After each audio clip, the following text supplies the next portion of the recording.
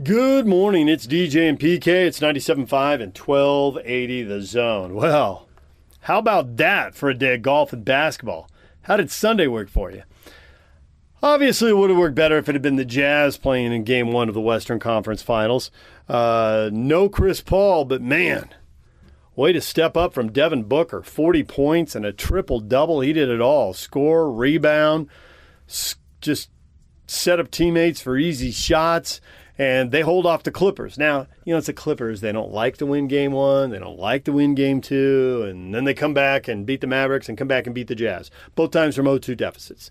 So certainly one game isn't fatal. I did think it was interesting that after the game, Paul George was asked about DeAndre Ayton and said, well, he is a little more nimble and better finisher than some of the bigs we've seen in the first two series.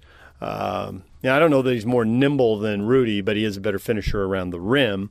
We're going to hear some Jazz players as they do their. It used to be clean out the lockers. We literally used to go into the Jazz locker room in the Stockton Malone era and interview guys as they cleaned out their lockers. It's not how it works anymore, but it was like a season-ending Zoom availability for most of the players who are in the rotation. We didn't speak to the guys beyond guy 9, George Niang, who literally looked like he was doing his interview in a minivan.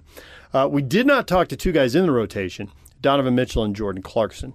But we're going to let you hear from some of the players coming up this morning. And I asked Rudy about, him being better offensively to punish some of these small ball lineups. And his response was, what do you think? What's your opinion? So I'm paraphrasing. You can hear it for yourself in just a few minutes. Stick around for that.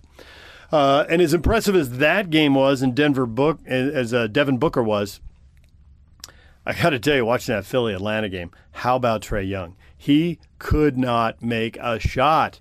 He was 2 for 19. He was having a terrible game. But in the last 6 minutes, he made 3 of his last 4 shots.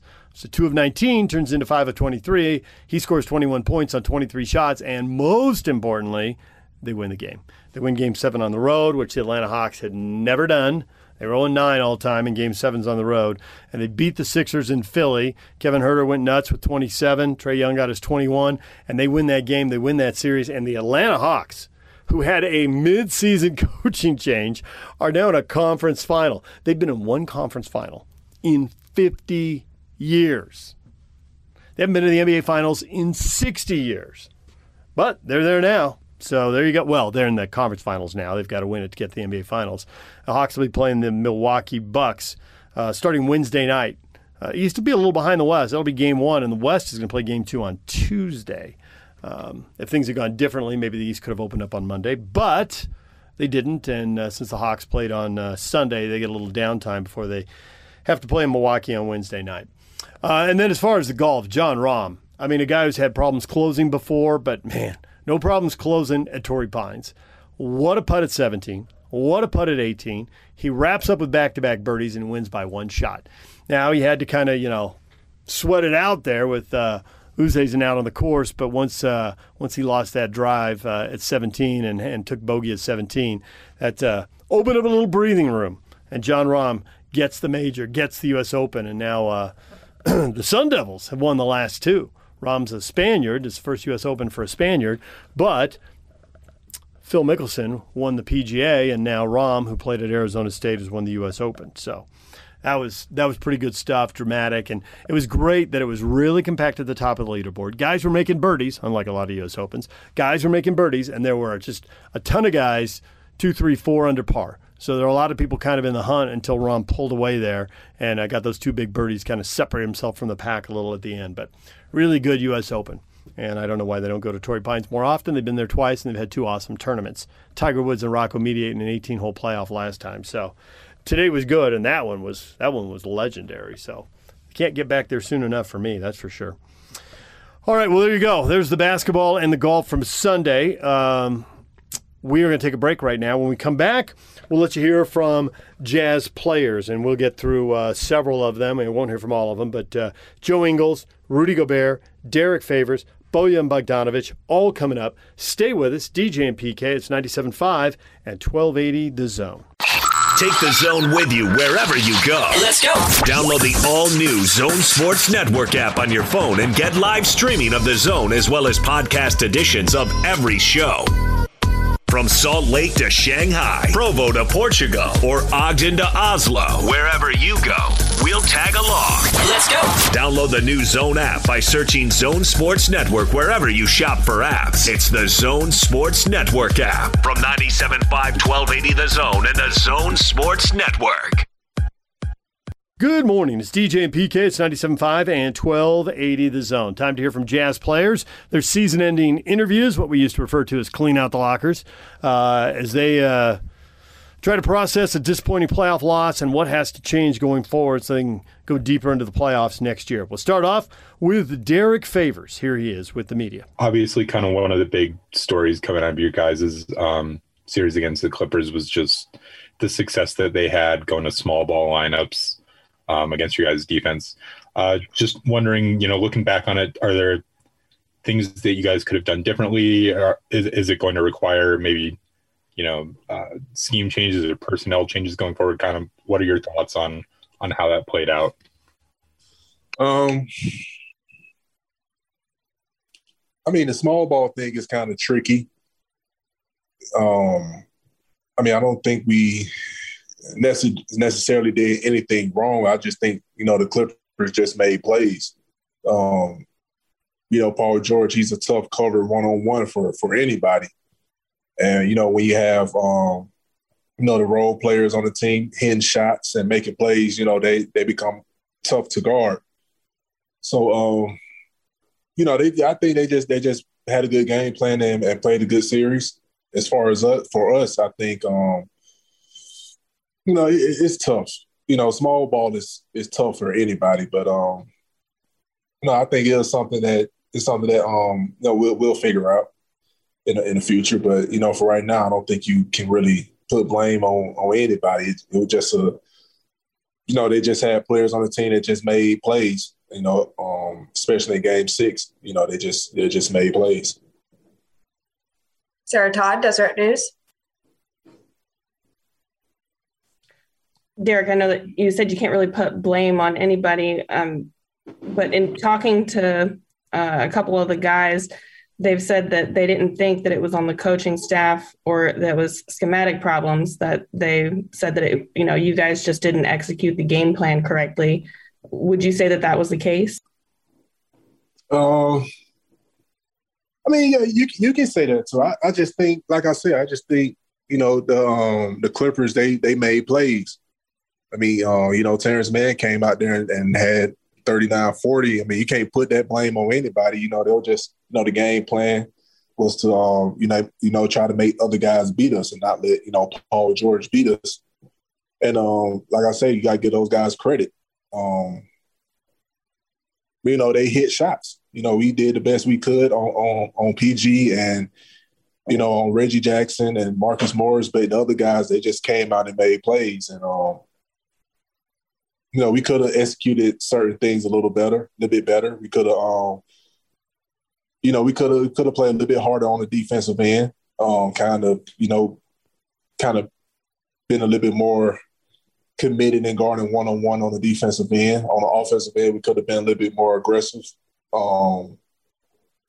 Just executing doing the little things a little bit better. But, the Clippers just made plays. At the end of the day, they just made plays. I think the game plan was to, like I say, try to make it tough for Paul George, which I think Royce did a good job of doing. And the other guys, they just hit shots. They just got to tip your hat off to them. They just hit shots and made plays. So I think that's what happened. Andy Larson, Salt Lake Tribune. Dave, what did you make of your season individually? Just kind of your first year back in Utah. I think it went good. It went good. I knew coming back that the minutes was going to be down, and obviously the stats and the production was going to be down. Obviously because I'm playing behind Rudy, and he was going to play 30 to 35 minutes a game. And I knew I wasn't going to be, a huge part of the offense or whatever. So, No, I think for my role on the team and for what they was asking of me, I think it went good, especially as the season, went along. I mean, it was some ups and downs here and there, but overall, I think it was a productive season on my end. Follow up from Eric Walden. Hey, Fabe. So just in the aftermath of a series like that where, you guys had such high expectations and then it all kind of came crashing down pretty quickly, kind of what's the mood and what's the mindset? I mean, obviously you guys are still, not very far removed from it, but kind of how do you regroup from a loss like that? And where do you go from there? We had a lot of expectations, especially for ourselves. And, I felt like, we was right there. We let the lead slip a little bit. We made some mental errors out there. And, it's just disappointing. I think everybody on the team is kind of disappointed, in that loss because we was up big and especially at halftime, we was up big and, it just – I don't know. So I think guys are kind of they're still kind of pissed about it, but I think you just gotta, take it all in and, come back next year understanding that, when we in those positions, we gotta take advantage of it. We can't let it slip. We can't have, mental errors or, just gotta leave it all out there on the court and just play hard every possession. Can't have turnovers, can't have defensive mistakes. You got to just take every possession like it's the last possession. And I think, coming into next year, I think guys realize that and coming into next year, man, be more prepared for those situations. But, that loss hurt. Losing that series hurt, especially how we lost it, that kind of hurts. There's Derek Favors. Now here's Rudy Gobert. And in the middle, you hear me ask him about improving his offensive game, his offensive repertoire, so he can punish these small ball lineups. That didn't go over very well. Here's Rudy. I mean, obviously, we had higher expectation than losing in the second round, so it's painful. When you look at the year that we had, the way we played all year, and being up 2-0 against a really good team and then losing 4 games in a row, it's it's not something that we've done during the season. So it's a lot of frustration, obviously, but it's part of the game, and you try to ask yourself the right questions, and try to think, what can you do, what can we do to make sure that it stops happening. Tony Jones, The Athletic. Rudy, what do you guys have to do to take that next step? You took a step from being a good regular season team to being a great regular season team. So what step needs to be taken, roster or otherwise, for you guys to become a great playoff team? I mean, I think there's obviously a lot of things to think about for myself. Once again, I'm going to have to clear my mind, because there's a lot of things that kind of bother me. So it's, just got to, ask myself the right questions and, keep putting the work in, keep getting better. And, hopefully when we're going to have more opportunities and, for myself, for my team, try to be as good as we can and make sure that it doesn't happen again. Tim Reynolds, AP.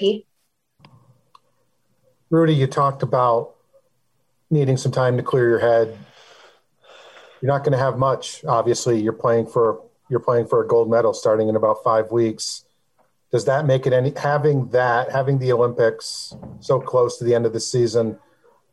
How much does that sort of help getting past the disappointment of not going as far as you wanted to with this group? I mean, it's definitely one of the it's a great goal that we have as a team to try to win try to play for a medal in the Olympics. So it's for me, it's going to be another great opportunity to keep getting better and at the same time try to accomplish something great for my country and for my team. So it's pretty soon, but at the same time, as because we lost in the second round, I have a little time to recover and get ready for these Olympics. Sarah Todd, Deseret News. Rudy, you said that there were some things bothering you. Can you elaborate on that? No, just in general. I just don't like losing. Ben Anderson, KSLSports.com. Rudy, you've talked a lot when you've won Defensive Player of the Year awards that it's a team effort. Is there a type of defensive player that you could add to the roster that would make your job easier, your life easier?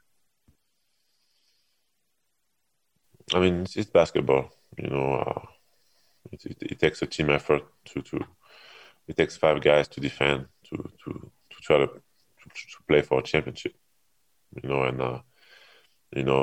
Those guys were, obviously, I mean, they all raised their level. Reggie Jackson, Terrence Mann, Paul George was doing what he does. Everyone on their team, raised their level, and it was hard for us to guard them as a team.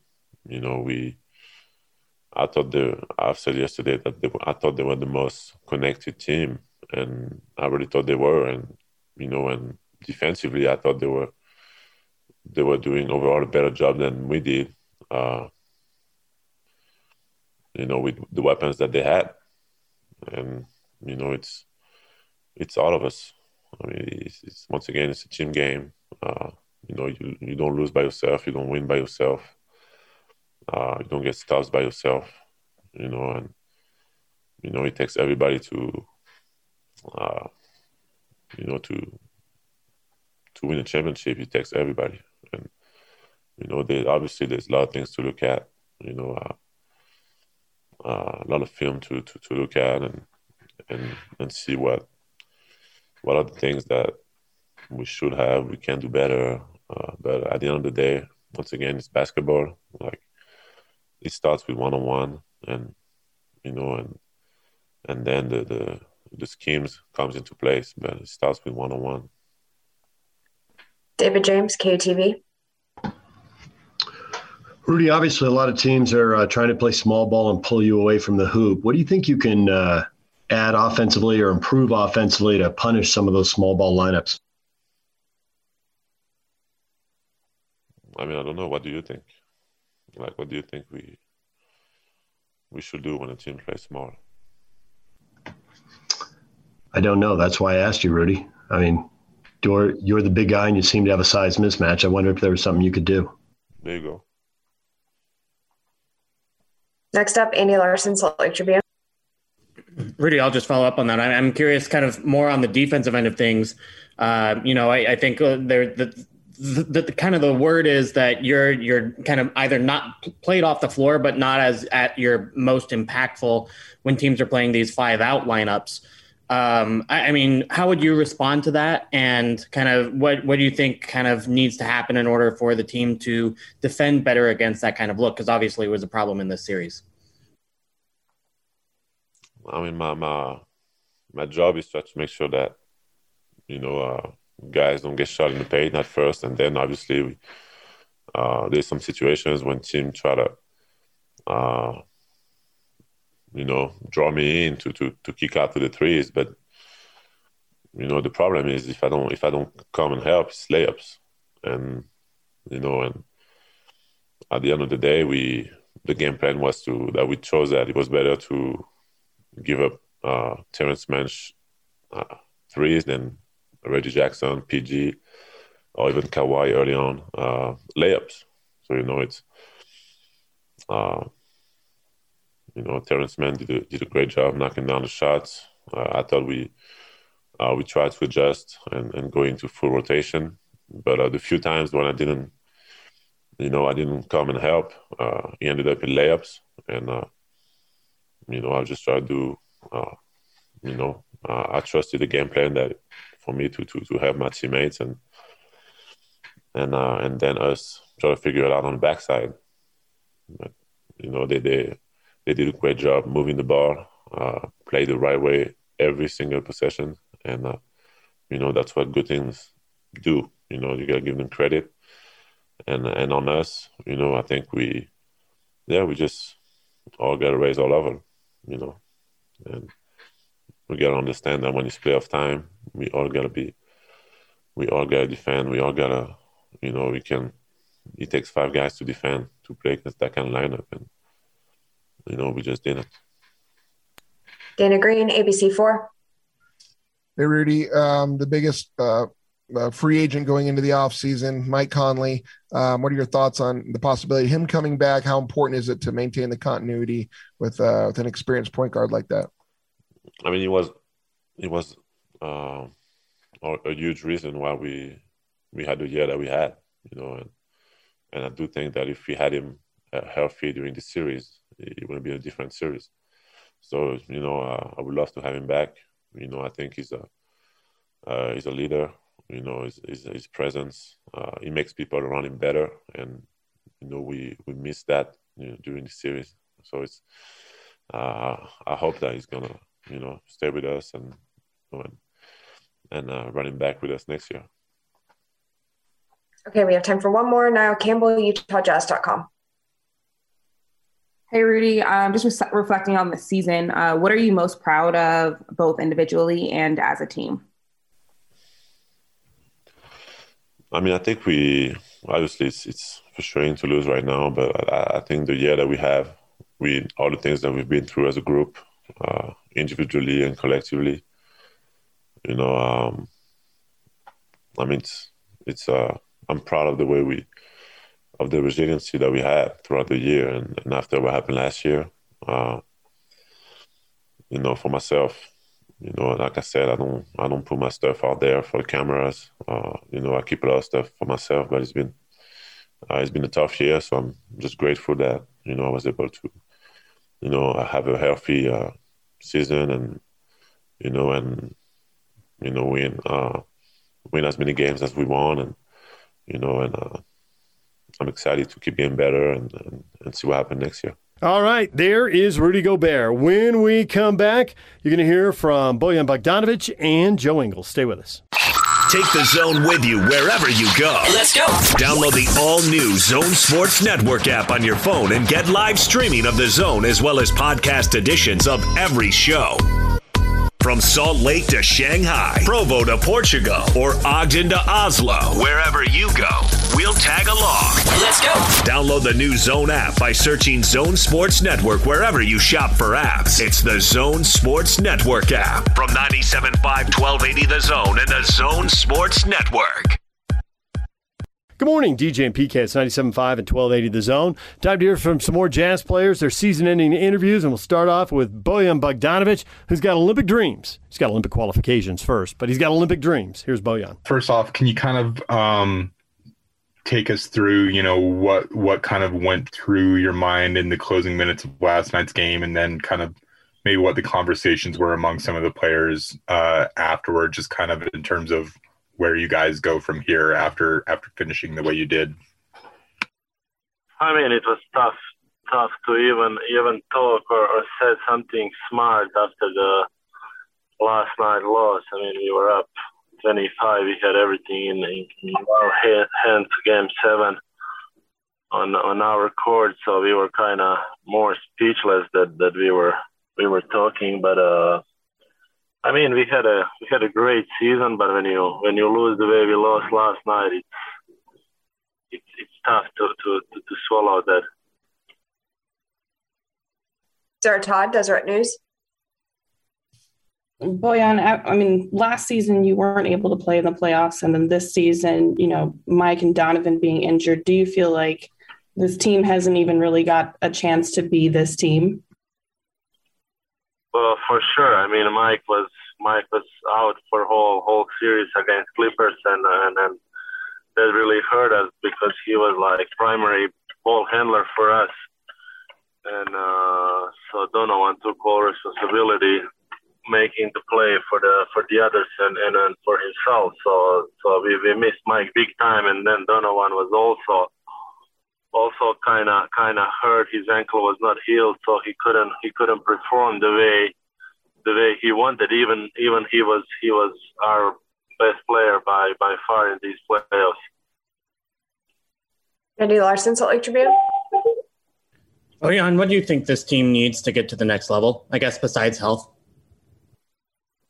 I mean, stay healthy. I mean, like I mentioned, Donovan and Mike were banged up. So, and they're two best players on our team probably. So we couldn't stay healthy. It's a lot of injuries around the league, but I don't know. It's tough to talk right now what we have to do or for next season or who we gotta sign. So I hope that we're gonna keep our core team and try to get another shot next year. David James, KTV. Bojan, what would you like to improve individually in the offseason? Excuse me, can you repeat the question? What would you like to improve individually in the offseason? I mean, there's for every player, a lot of room to improve in our team. It's obviously that I gotta go more on the boards and get more rebounds, try to stay more focused on defensively and then offensively. I mean, keep working on my ball handling. So basically, I think that every player can a little bit improve in off season on whatever he thinks that is best for his game. Sarah Todd. Bojan, how important do you think it is to be able to re-sign Mike Conley?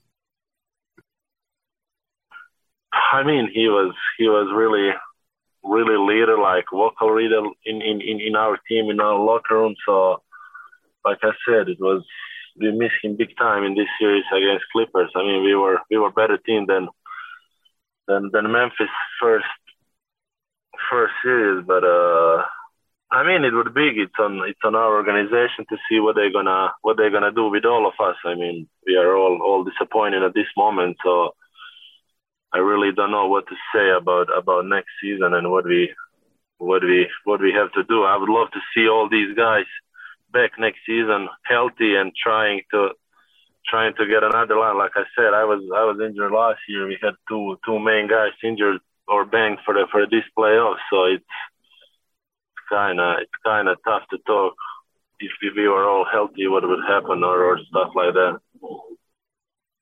Okay, last question. Tim Reynolds, AP.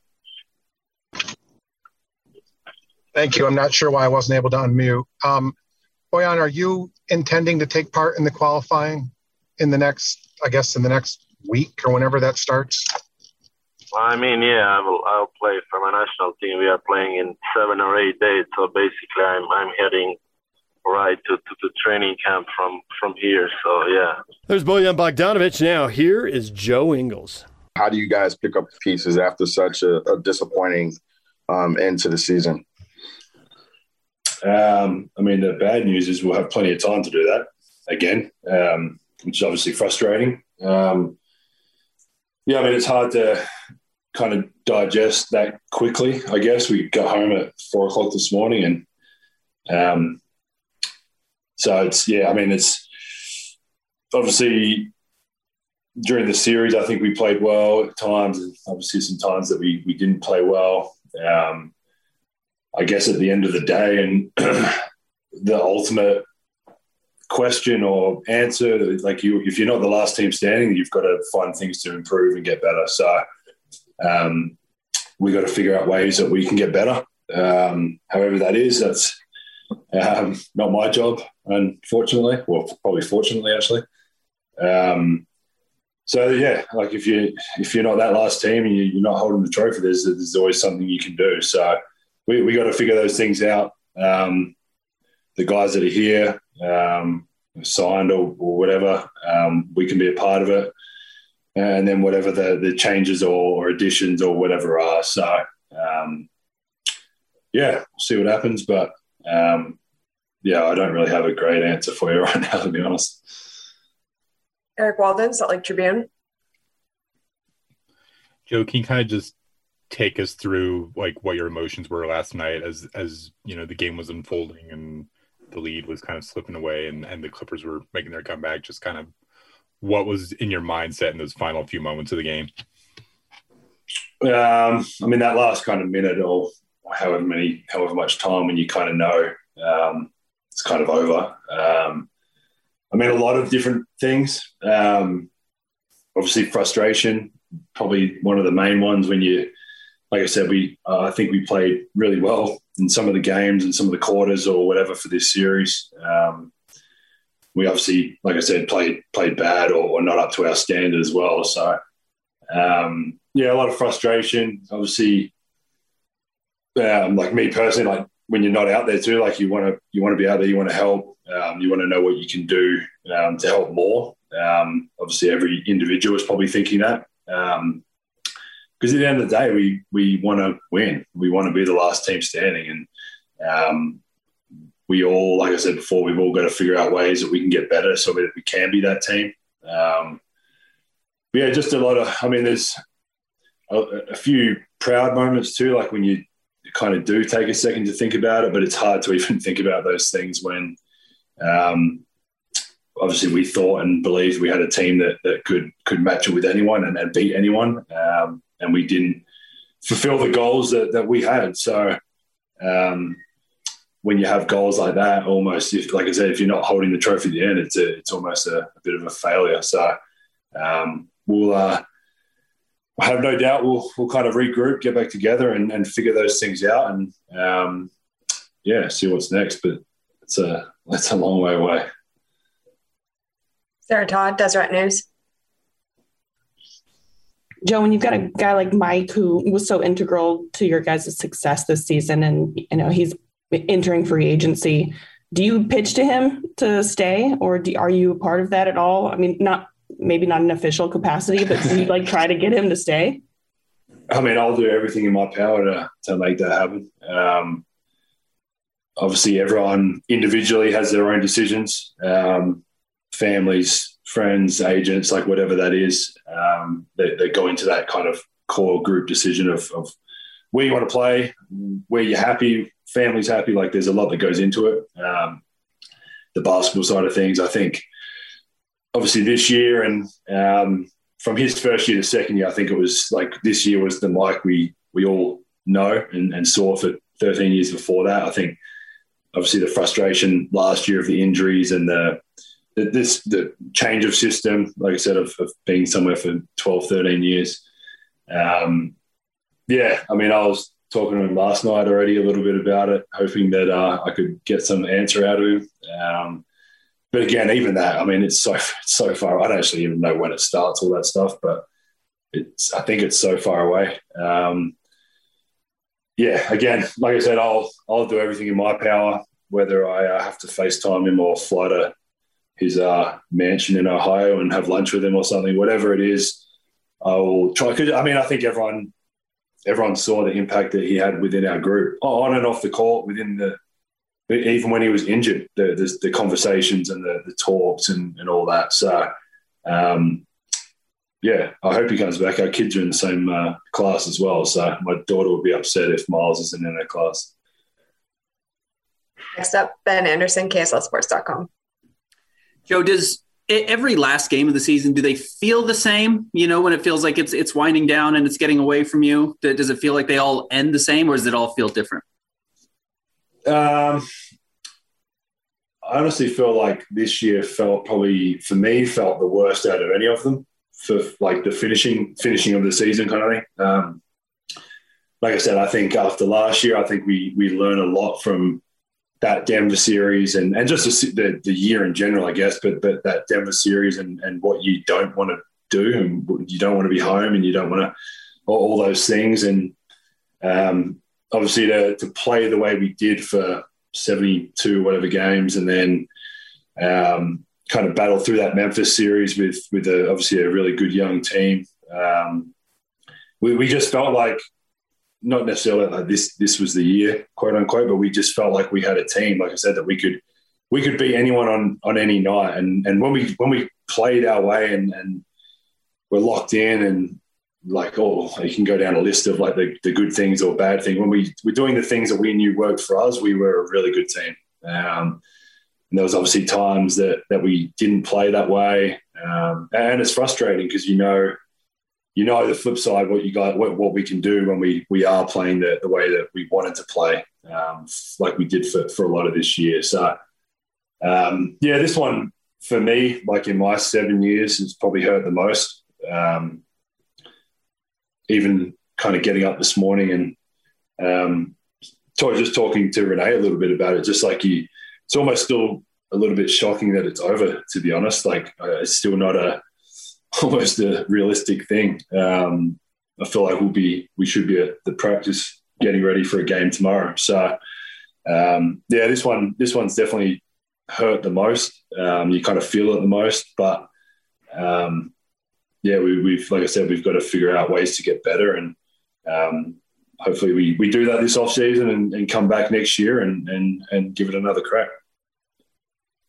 Dana Green, ABC4. Joe, you say obviously you don't make the decisions, but in your opinion, what is this team lacking? What does this team need to raise that trophy? Oh, you got me on 3 hours sleep and however many. I don't even know right now. I mean, there's obviously we've got a good core of guys that have kind of been here or come back with Fave and stuff, and JC re-signing.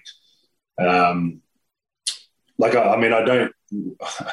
When I say obviously we weren't the last team standing, like I don't think there's massive.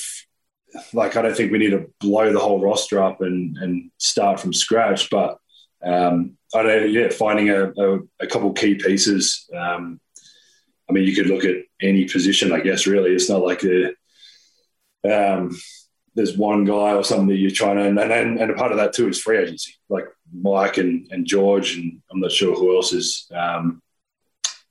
like actually free or whatever, restricted, whatever the rules are. But I think just kind of circling the board and figuring out what player or whoever it is can make us better, or could help us, or take us another step, which is obviously, again, the ultimate goal is to be the last team standing. So if there's someone out there that can do that, obviously you've got to leave every stone unturned and try and figure all that out. But 12 hours after the game, I don't have a great answer for specifics, but like I said, there's always something you can do. The Lakers won it last year and changed a lot of their roster. There's always something you can do. So, the guys that get the big bucks will figure that out. Naira Campbell, UtahJazz.com.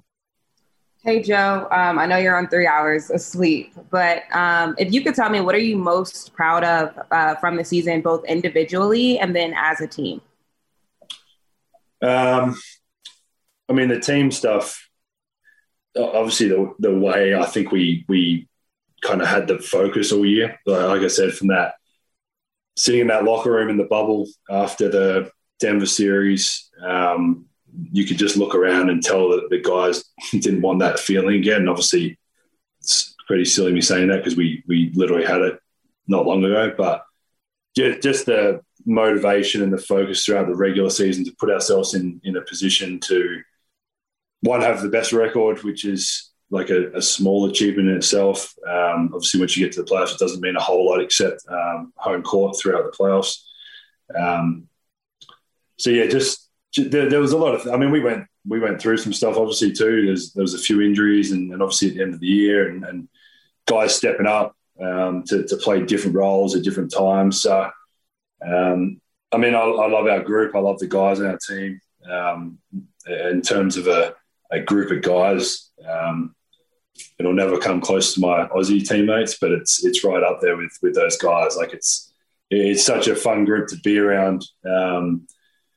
JC winning 6-man, Rudy winning his award, all those things are amazing. Mike being a first-time All-Star, like things like that, I'll always remember, and glad that I was a part of that little kind of story for them. Individually, I don't even know really. I like the fact that I can look after myself enough to be out there as often as I can for the team. It's always something I've taken pride in, to be available for my team, whether that be playing or not playing much or whatever the rotation is, starting if I have to, coming off the bench. So, I guess that just continuously trying to kind of get better, trying to help in any way possible. Again, I'll go back in the off season. Obviously, I've got Australian commitments starting here in a few hours. But yeah, go back and watch some tape and figure it out and see what I can do to be better next year and help. And if it's a different role, whatever it is, just keep trying to be as good as I can for our team to win as many games as possible. Tim Reynolds, AP. Thank you. Joe, you just mentioned it, that your Australian commitment starts in a few hours, slightly tongue-in-cheek, but not really, I guess. No, I just got a text from the assistant coach just then, actually. So that's not good. How, for guys like you, for guys like Rudy, for Donovan, if he chooses to play, I know you'd rather be playing a Game 7 tomorrow, obviously. It goes without saying. But the fact that you do have something to look forward to pretty quickly here, does soften the blow isn't really the right word, but how much does that help as you try to move on to the next thing, that you do have a chance to do something pretty special in Paris here in a few weeks? Yeah. In Tokyo, I'm sorry. Tokyo, I was going to say, I hope they haven't changed it because I booked my accommodation in Tokyo. It like you said, like I'll remember this and be thinking about this for probably even during camp. But to be able to, I think we start here on the 24th or something, which I was hoping to not be a part of. But yeah, it's like it's hard to almost think about the Boomers stuff right now. Like I obviously just got home last night early and trying to spend the day with the kids until you guys ruined 15 minutes of my day. But yeah, I just want to kind of take a step back and enjoy this few days with the kids. And I'm home for like 6 days in the next 7 weeks or something like that, including this part. And then a few days after this first camp, and then I'm off to Vegas and Tokyo for 4 or 5 weeks. So trying to enjoy this few days here with my family. But even when we get into camp, obviously still going to be in contact with the Jazz guys and coach and stuff like that, and Bailey, who's my coach. And things are going to come up, things are going to be remembered, and we're going to talk about, like, things are still going to be talked about up until we get back together, whether we see each other much or not. Once I get there on the 24th, I think it'll change a little bit because I will be so focused on the goal of trying to win a gold medal for Australia, which we've never done, or trying to win a medal full stop, which we've never done. And that's something that's been a goal of mine since I made Beijing Olympics in 2008. And we haven't been able to do it in a World Cup or Olympics, and something that our older core of Paddy and Baines and Delhi and that group that's been together for a little while, it's something that's been a goal of ours since we started. So I will start to focus on that. I think that'll help not having to think about the Chaz stuff a lot, because I will be busy with the Boomers. But it'll always come up. My teammates, when I get to LA for camp, are going to bring it up. We're going to talk about basketball. It's what we do. It's what we all do. So, it'll suck bringing it up, but I'll use that and the Boomers never medaling as motivation to hopefully come home with a medal after Tokyo. Okay, last question. David James, KUTV. Joe, in past years, you've worked on different aspects of your game, going right, changing that release point on your shot. What is the goal for this offseason? win a gold medal in Tokyo first. I mean, it's a part of it a little bit because I'm not going to have a lot of individual time this year, really until we get back post Tokyo, which won't be long. I don't know exactly what the dates are, but I'm pretty sure we'll be into training camp pretty soon after that. But again, yeah, I mean, I'll sit with coach or probably speak to coach. I'll probably try and sit down with him before I take off here for the Boomers stuff. But put a plan together. We've got assistant coaches in the Boomers that'll help me work on stuff, and it'll really begin in 4 or 5 days here, which I'm excited about. Like I said, I'm going to enjoy this first few days to enjoy my family and the kids and Renee, and then sit down with coach at some point before I leave or on the phone. And again, I'll speak to Bailey throughout this whole thing and just keep finding things that I can get better at, things that I can get more efficient at, whatever it may be. I don't have an exact pinpoint of like what that will be, but there's obviously always something. And myself personally, I kind of take pride in that, trying to find something that I haven't been good at and try and be better at it. So no doubt in my mind that I'll come back better. It's what I've done every year since I've been over here. So I'm confident that I can come back and be better and again, help the team in whatever that may be. To have a specific answer, I don't really have that, but then obviously no doubt there's some stuff, and I'll figure that out and come back better next year and hopefully with a medal around my neck. There's Joe Ingles meeting with the media, the Jazz players, as they wrap up their season. We're going to take a break and come back with what is trending, all the headlines, the U.S. Open, playoff games, and in baseball, an epic losing streak. We'll get to that next. Stay with us. Your day has just begun. Yeah! But for DJ and PK, they're just hitting their stride. It's time for all your headlines from the night in sports as DJ and PK tell you what's trending.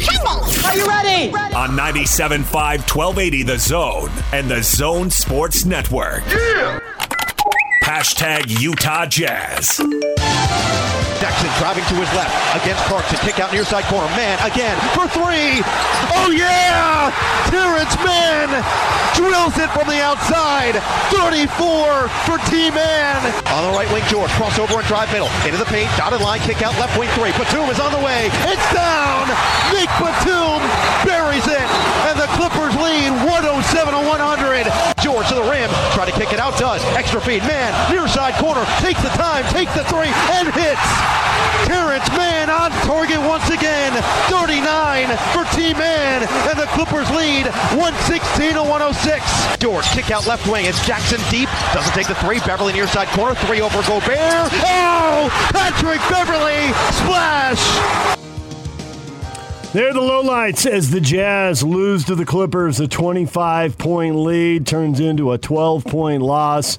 And the Jazz, after winning 2 in a row, lose 4 in a row, and are all done. And PK, plenty of people lining up on Facebook this morning, and all weekend, really, to tell us what the Jazz did wrong.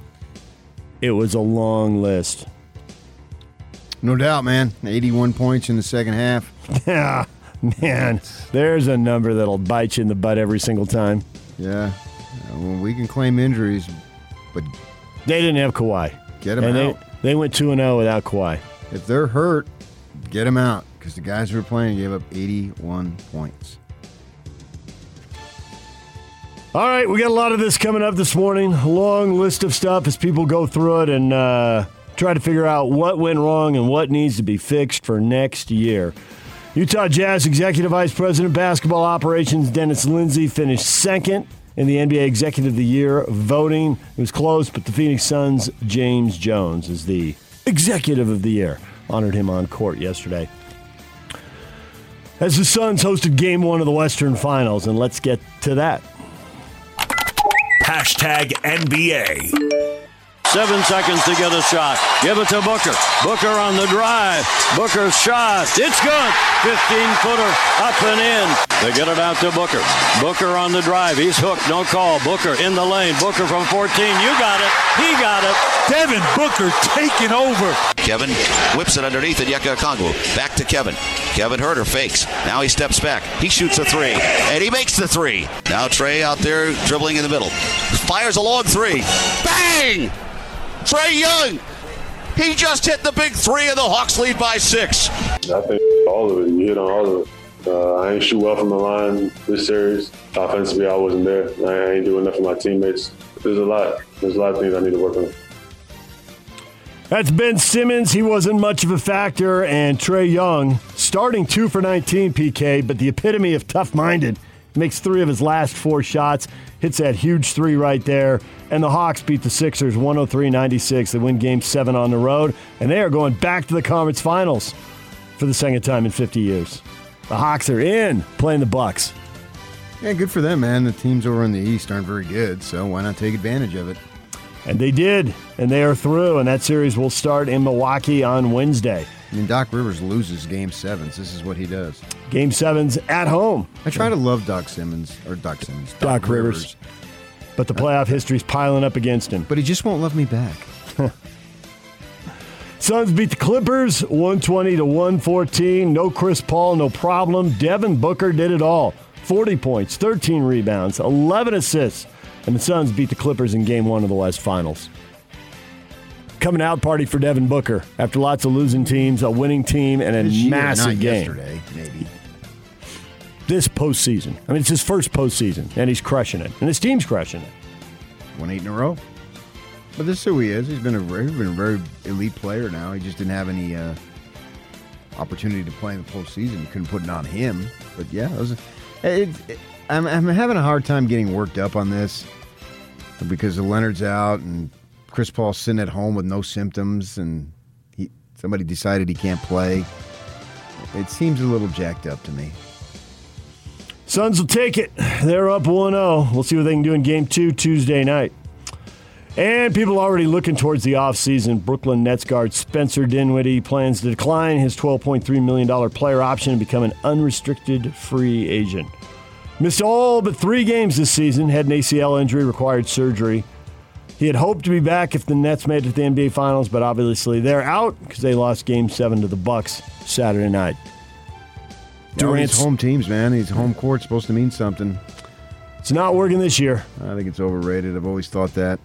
I thought Durant, he's a marvelous player, but at the end of that game, I mean, it was just 1-on-5. He was going to shoot it. Made an incredible shot to force overtime, but his toes were on the line. So, OT, and then he's 0 for 6 in OT, and he played the entire game, and he was gassed. Is that why? Then he should have up an air ball even more opportunity to pass the ball than if you're tired. DJ and PK. #NFL. Saints running back Alvin Kamara has the second career going. He's NASCAR's first ever growth and engagement advisor. He's going to work directly with NASCAR leadership on strategic planning and creative opportunities to support its fan development efforts. That's a mouthful. Yeah. All while he's carrying your fantasy football team. Bills wide receiver Cole Beasley released a statement on Twitter on Friday in response to the sharp backlash he's received on social media, disclosing he's not vaccinated against COVID and pledging to live my one life like I want to, regardless. A lot of other players, he says, agree with the stance but aren't in the right place in their careers to be so outspoken. And that's controversial? Apparently. He's going to live his life as he sees fit? Apparently. Social media, many things are controversial. He thinks he's John Stockton? See? Like what you did there. Tie it all together. DJ. Well, what I want is people who have not been out of work lecturing us about the lockdowns. That's the one thing. That's your favorite thing. Yeah, that's what I want, you know. The restauranters, they're just interested in their bottom line. Yeah, no kidding. No kidding. Any restaurants around you gone out of business? Because I know restaurants around me have gone out of business.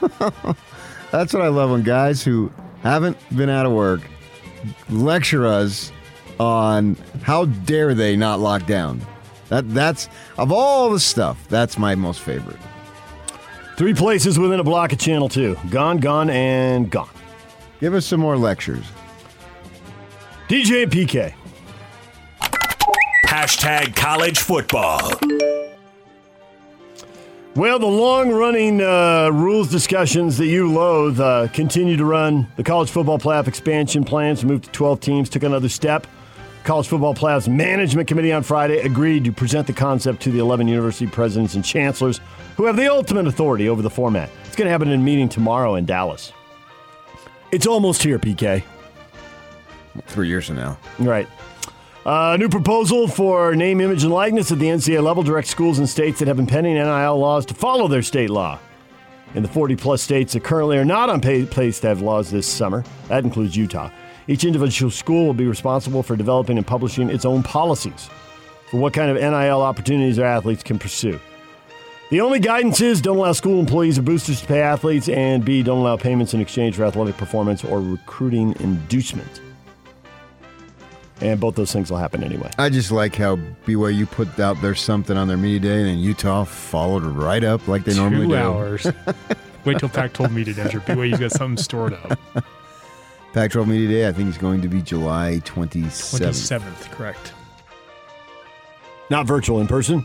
Yes. In Los Angeles on that Tuesday. You going to that mall, or do you know that yet? Or back to one of the movie studios? I thought they said it was a hotel this time. I think they're working on it. They just basically made the announcement that it's coming, and they said the items and all that stuff and details how to follow would be played out, I suppose, in the next week or two. DJ and PK. Hashtag Major League Baseball. Here's the 0-1. Swinging a fly ball, well hit left field. Back on this one, Smith toward the track, near the wall, and it's off the top of the wall, and gone! It's gone! He doinks it off the top of the wall for his 3rd home run of the day! Pitch. Hit on the ground at third. Urshela steps on the bag, goes to second, 2, on to first. A triple play! A triple play! Ball game over. Yankees win. The Yankees win.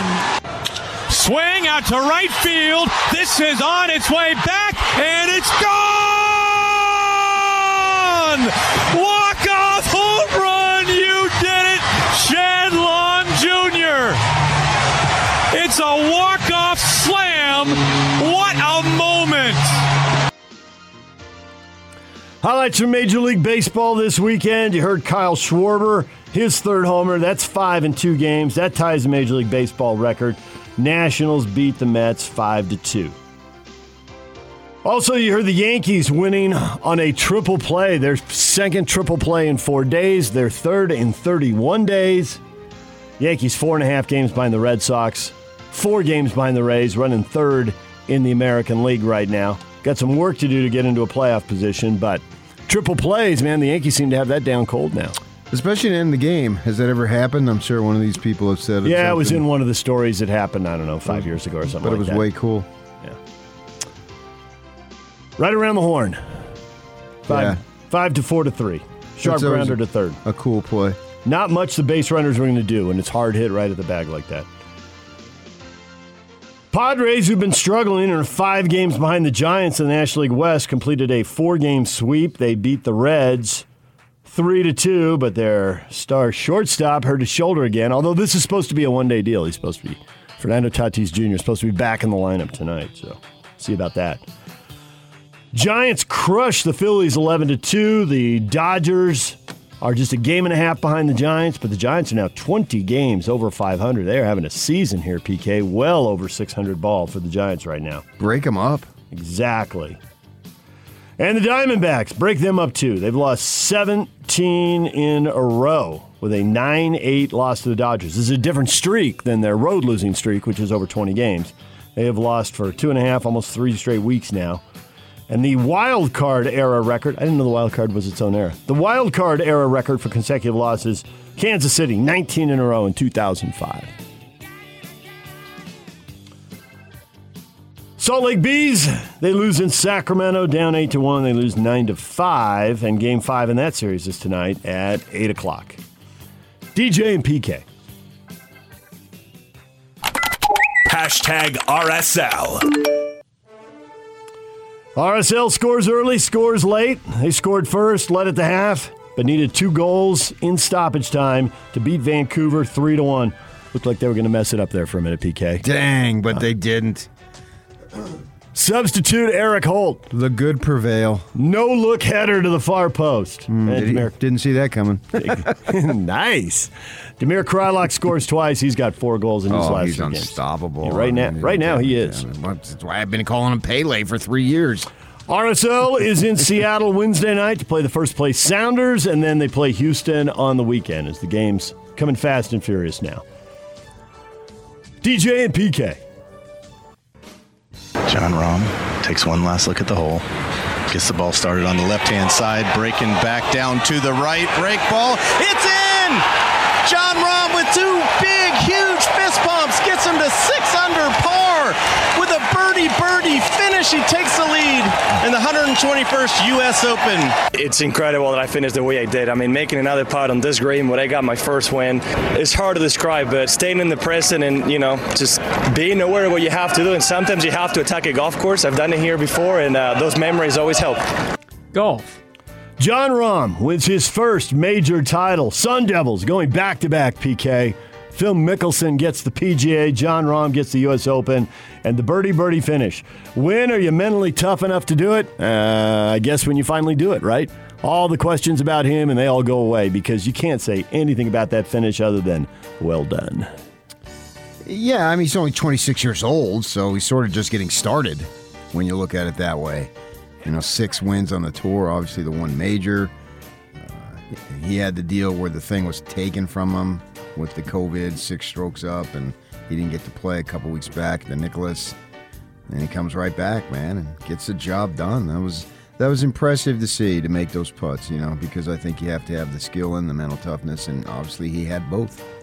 Good final round. That was I guess depending on how generous you are, at least 4, maybe 6, possibly 8 guys within range of the lead Sunday afternoon, and Rahm's the one who makes the birdies, pulls away, and wins. Other guys backing up, stuff going wrong, but Rahm emerges with the victory. Rombo, yeah. Coming out of there. Rombo? Okay. I think that was his nickname in college, is what I heard somewhere along the line. Didn't know a word of English when he came over here. English is good now.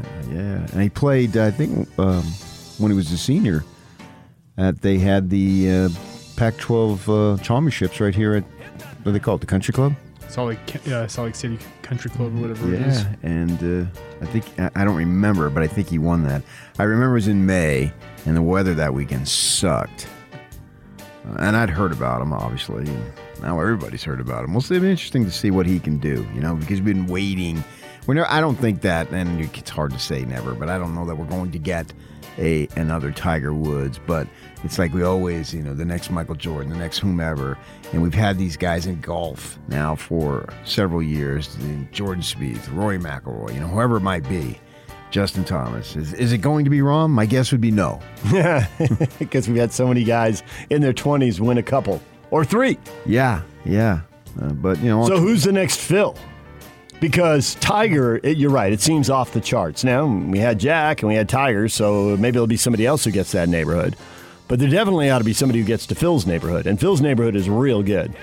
6 majors, 40-plus wins on tour. And Bob Casper, who'll be on with us at 8:30, always says, 20 to get to the Hall of Fame is a big number for tour wins. 20 is a big deal. Well, Phil's doubled that and a little more. It depends on how much they want to commit to play. I mean, Koepka doesn't seem interested in doing that. Koepka might hit the 6, but he's not going for the 40. Yeah. So. Yeah, I'm proud of Coach. Yeah. So, yeah. Well, on that note, What is Trending is brought to you by Shamrock Plumbing. There's no job too big or too small. Get the personal touch with Shamrock Plumbing. Call them at 801-295-1690. That's Shamrock Plumbing. Coming up, U.S. Open recap. Bob Casper, Real Golf Radio at 8:30. Steve Cleveland, Basketball Insider, joins us at 9 o'clock. What went wrong for the Utah Jazz? Your analysis of Game 6, the series. Where do they go from here? And we will do that next. How can you possibly explain that loss? We'll get to it next. Stay with us. The Big Show. With Jake Scott and Gordon Monson.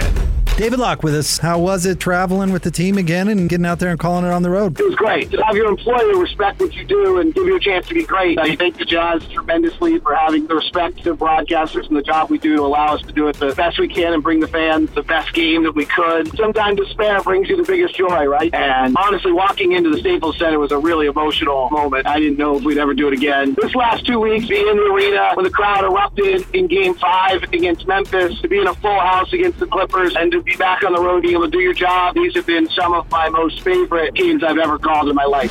Catch The Big Show weekdays from 2 to 7, presented by Big O Tires, the team you trust, on 97.5 1280 The Zone and The Zone Sports Network. Hot Takes or Toast, brought to you by Jerry Seiner Cadillac. Cadillac owners may have changed, but luxury has not. Come see the bold new lineup of Cadillac at Jerry Seiner Cadillac today. Question of the day: how can you possibly explain that loss? PK, a record over 200 comments on Facebook. People with lots of explanations. Is that a record, you say? I don't remember seeing 204 comments there. I can go back and look if you really want to know. No, I think it's a DJ and PK record. Okay. I'm sure somebody else has posted. Right? Somebody's posted something else on Facebook that got thousands of comments, I'm sure. Okay. Tony says not making adjustments to small lineups. Keeping Mitchell out of the game while they made runs on us and it was too late to recover. They got to help Rudy with his hands and get him some kind of shot. Otherwise, it's 4-on-5 when they clog the lane against the Jazz and take away the pick-and-roll dunk. There's a whole list. Tony came up with 3 things to explain that loss. 3 things that need fixing going forward.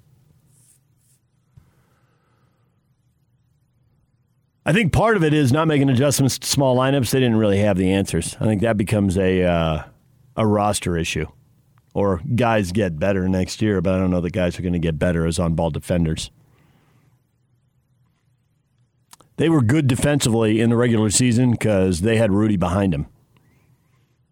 And most teams don't have the lineup combinations that Clippers have to run out there and hit all those threes and have all those multiple guys who can drive and beat guys to the hoop. So Rudy kind of has to be in against all those layups, but he's got to be out with a 3. So I think they need better on-ball defense. Aoni couldn't have been better? Me, Aoni? Yeah. Yeah, but then you're jammed up at the other end because you don't trust him to shoot. 81 points. That will always be the answer, and it will always be the right answer. What kind of chance do you have of winning when you give up 81 points? A big fat 0. 81 points in a half. It was the pure definition of insanity, watching the same thing over and over again. I mean, it just didn't stop. Drive into the paint, defense collapses, kick it out to the corner. How open is that corner 3? Open enough, I got time to take a dribble and line it up. Legler, I think he said it was like a warm-up 3. Yep. And it just happened over and over again. What you were doing wasn't going to work. Try anything. Something. Because what were you going to lose? What you were doing wasn't working. I hate to say it, but it was embarrassing. To have the arena erupt like that and continue to erupt. On a national stage, and you're trying to prove yourself as a legitimate contender and all. And you can say, the Nets, they had it. The Nets didn't finish with the best record in the league. You did. And you had the opportunity. You're up 25. And you allowed the team to score 81, and you just stood there while they scored 81. You put up as much resistance as I did in the condo in Jackson Hole, Wyoming, as I was watching that game. Nice. Yeah, and I was watching it. People were cheering wildly for the Jazz because they're all Suns fans, and they wanted the thing to go 7 so to give Chris Paul more time to have no symptoms and still can't play. So that they had, because we have friends there, as you know, we've been doing it for years, and they're all from the Phoenix area, so they're all huge Suns fans and all that stuff. Turns out that didn't matter at all anyway.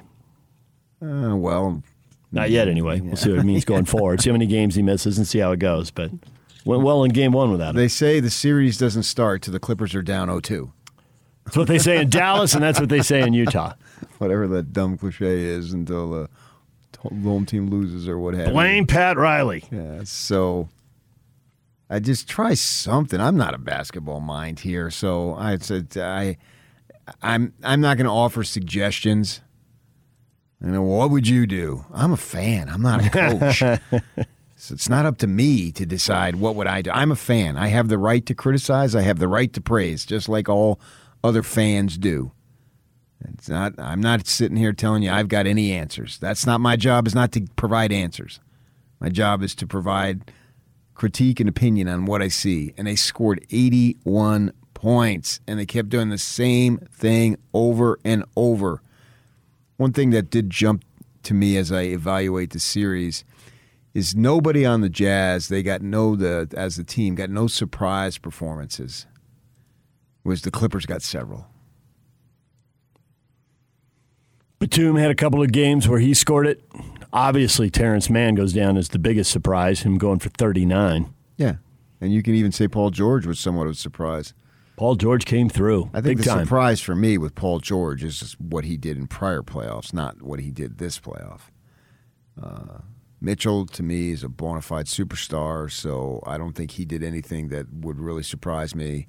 Clarkson has his spurts. We see that. Conley was an absolute non-factor.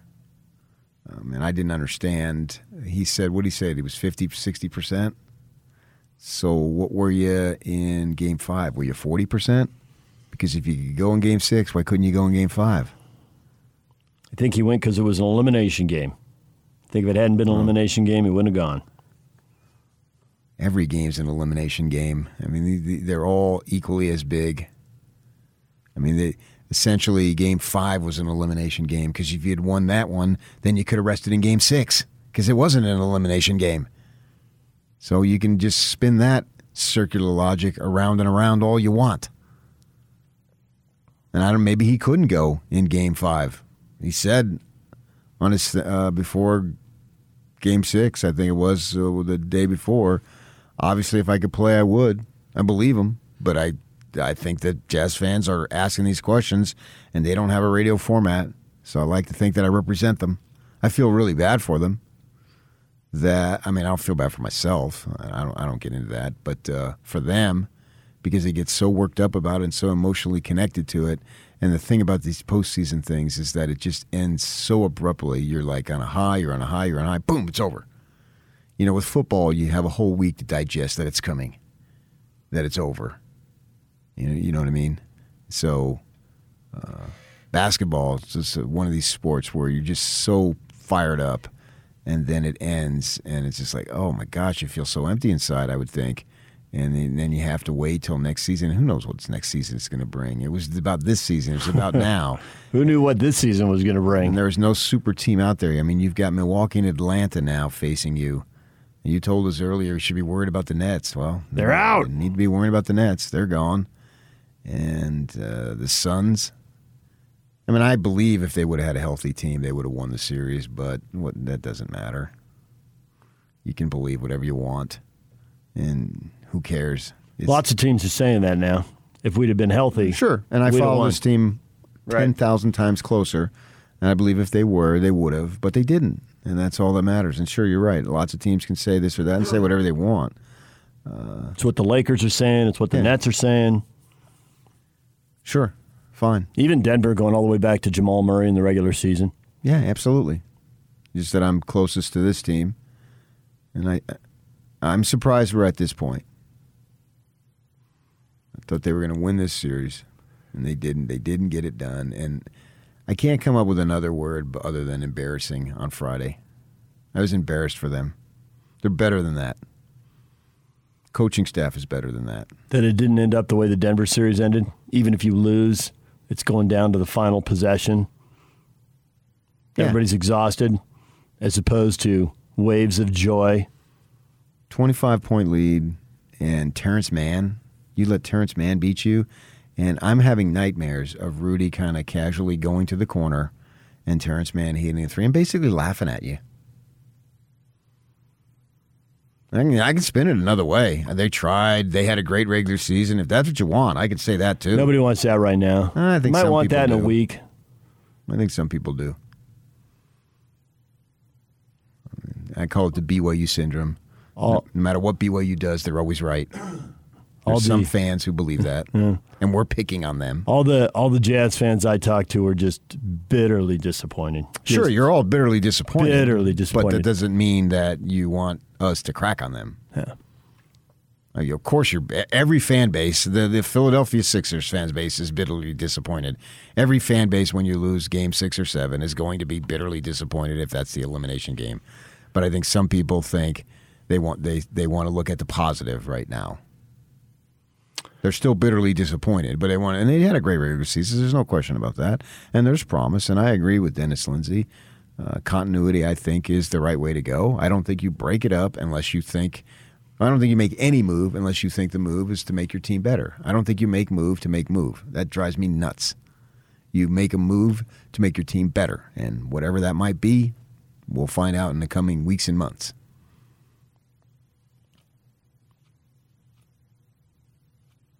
Jazz seem to make average players into all-star players, Jeff says, and no adjustments. But the Clippers are that good. They're a deep team. Good luck to them against the Suns. Well, they had opportunities for guys to rise up and really play better than we thought, and the Jazz didn't. There's nobody who played better than we thought, unless you think Mitchell isn't that good. I happen to think he is that good. I think he's a premier player. I think he should be all-NBA first team all-NBAer. Thank you, Riley. I mean, I think he's a heck of a player. And he's gutty, he's a warrior, all those things, whatever. There's really very little that he does that surprises me because I believe in him that much. That he went 39-9-9 when he clearly wasn't healthy and was clearly hobbled out there. I don't know what number you want to put on what he was, 70% healthy or whatever. I don't know. Well, how I mean, to do it took that, away but his explosiveness, but I don't think it took away the rest of his game offensively. What would he have done if he'd been explosive? 50 like in the bubble? I don't know. I think he probably would have just found different ways to score. Here he didn't have different ways to score. So I'm not sure the point total would have been any different. Maybe it would have. But obviously he couldn't go up and dunk and whatnot the way he normally can. I mean, you can see it. It was clear to see. But he found ways to compensate. I think to the fact that the Clippers are good and they are a deep team, the buyout market made them much better. Now, it may not make them good enough because ultimately missing Kawhi may get them beat and maybe the Suns will get them here.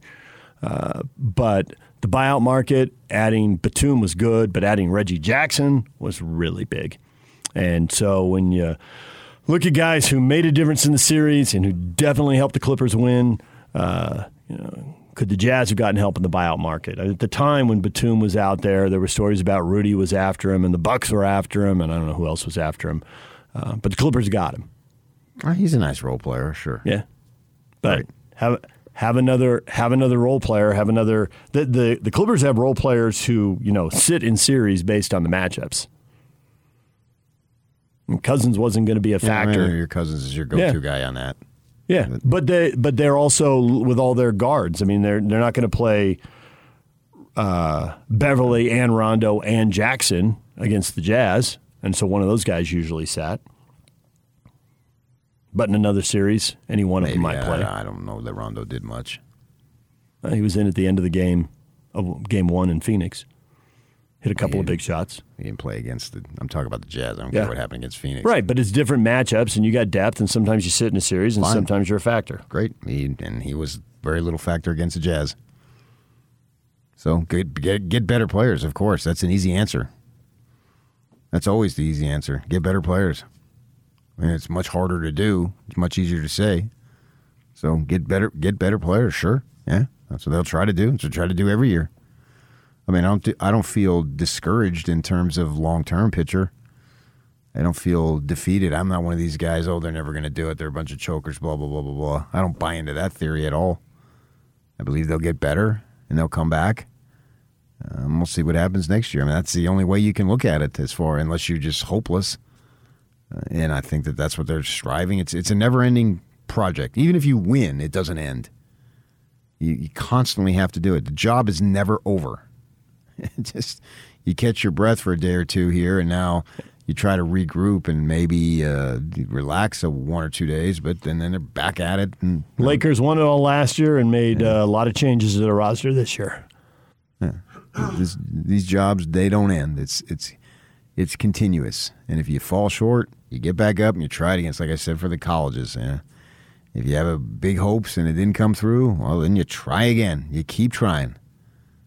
And the team has gotten progressively better. I think that's obvious to see. I see no reason why it's not better again next year. But, I mean, we're talking about this series right now, so they should go about. Well, on the list of things, we got multiple people mentioning Gobert scoring. And that's an easy answer. If teams are going to go small on you, play small ball, can Gobert punish them? And the answer to that is sometimes, and the other answer is not in Game 6 against the Clippers. They gave up 81 points in the second half, and we're nitpicking Gobert's offense? Punish the small ball lineups. Wear the dunk. Stop the momentum. Quiet the crowd. Devin Davis, he became a huge liability. I would say defend the three. I mean, I felt like we were like in 1987. The three isn't really going to beat us.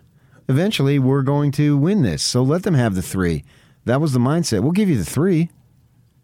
I didn't understand that type of logic there, just to allow wide open threes over and over and over again. As Legler said afterward, it was like warm-up threes. To me, that's like you take a 300 hitter and you put the infield in. He becomes a 400 hitter. You let guys shoot wide open, uncontested threes. Whatever their percentage is, it's going to be significantly higher if that's the situation. Contested and uncontested is the single biggest determinant of whether that thing's going in or not. And guys are lining it up, taking a dribble, measuring it, and then hitting it. Yeah, and they say if you move the infield in on a 300 hitter, I've been told he's a 400 hitter. Because that's the number of ground ball hits to get through. Yeah, and so you're allowing a decent shooter now to become an exceptional shooter. Let's go to the phones. Lyle, good morning. You're on the air with DJ and PK. How are you guys, fellas? Okay. Oh, come on, PK. It's not over, bud. We got this. What do we got? Who are we? So there's 2 points here. One is when you don't have Donovan Mitchell and Mike Conley slash in the middle and taking the lanes, you have no blender. When you have no blender, you have no three-point land. Joe Ingles is ineffective. Bogey's ineffective. Jordan Clarkson can't get in the middle because he can't slash because he's the only guy capable of doing it at the point.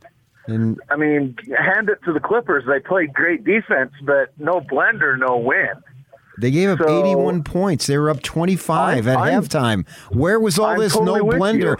They had a blender. Did the blender, did it just walk out and take a cab out? It broke. Well, the motor burned up. They played great defense. I'm not gonna deny them that. However, I also think that Rudy took a shot. Who knows what that hip was like? Then take him the hell out if he's hurt. I agree. Where was the coaching on that? However, I'm not going to call it off of one game. We played a hell of a series against Memphis, and that should have been the indicator to the Clippers. But here we are, in Sadland. But I'm not calling it complete loss. See, DJ, Sadland, you thought they're bitter. This is exactly what I'm talking about. Sure, they're bitter, but they still love their guys. They love their coaches. And thanks for the call, Al. They love all this stuff, and that's what they want. There's a significant faction that wants the positivity. This is exactly what I was saying just a few minutes ago. That just exemplified and Lyle it. called to back you up and make you look good. Yes, and I get that. You're a fan, and you should want that. I've got zero problem with that. Why be 100% negative? They're never going to do it. They suck. They're this or that. I don't buy that either. We got plenty of that. I just haven't read those yet. What? What you just said. There's plenty of Jazz fans. We suck. We're never going to do it. I vehemently disagree with that. I agree. You're not going to do it until you do it. And you keep trying. And you look people at in Jordan. Atlanta. Jordan was 27, 28 years old. Mitchell's 24. Yep. Now, it's a little bit of a difference in that he played 3 years, and Gobert played 0 years of college. So 24 today, maybe like 26 then. You know what I mean?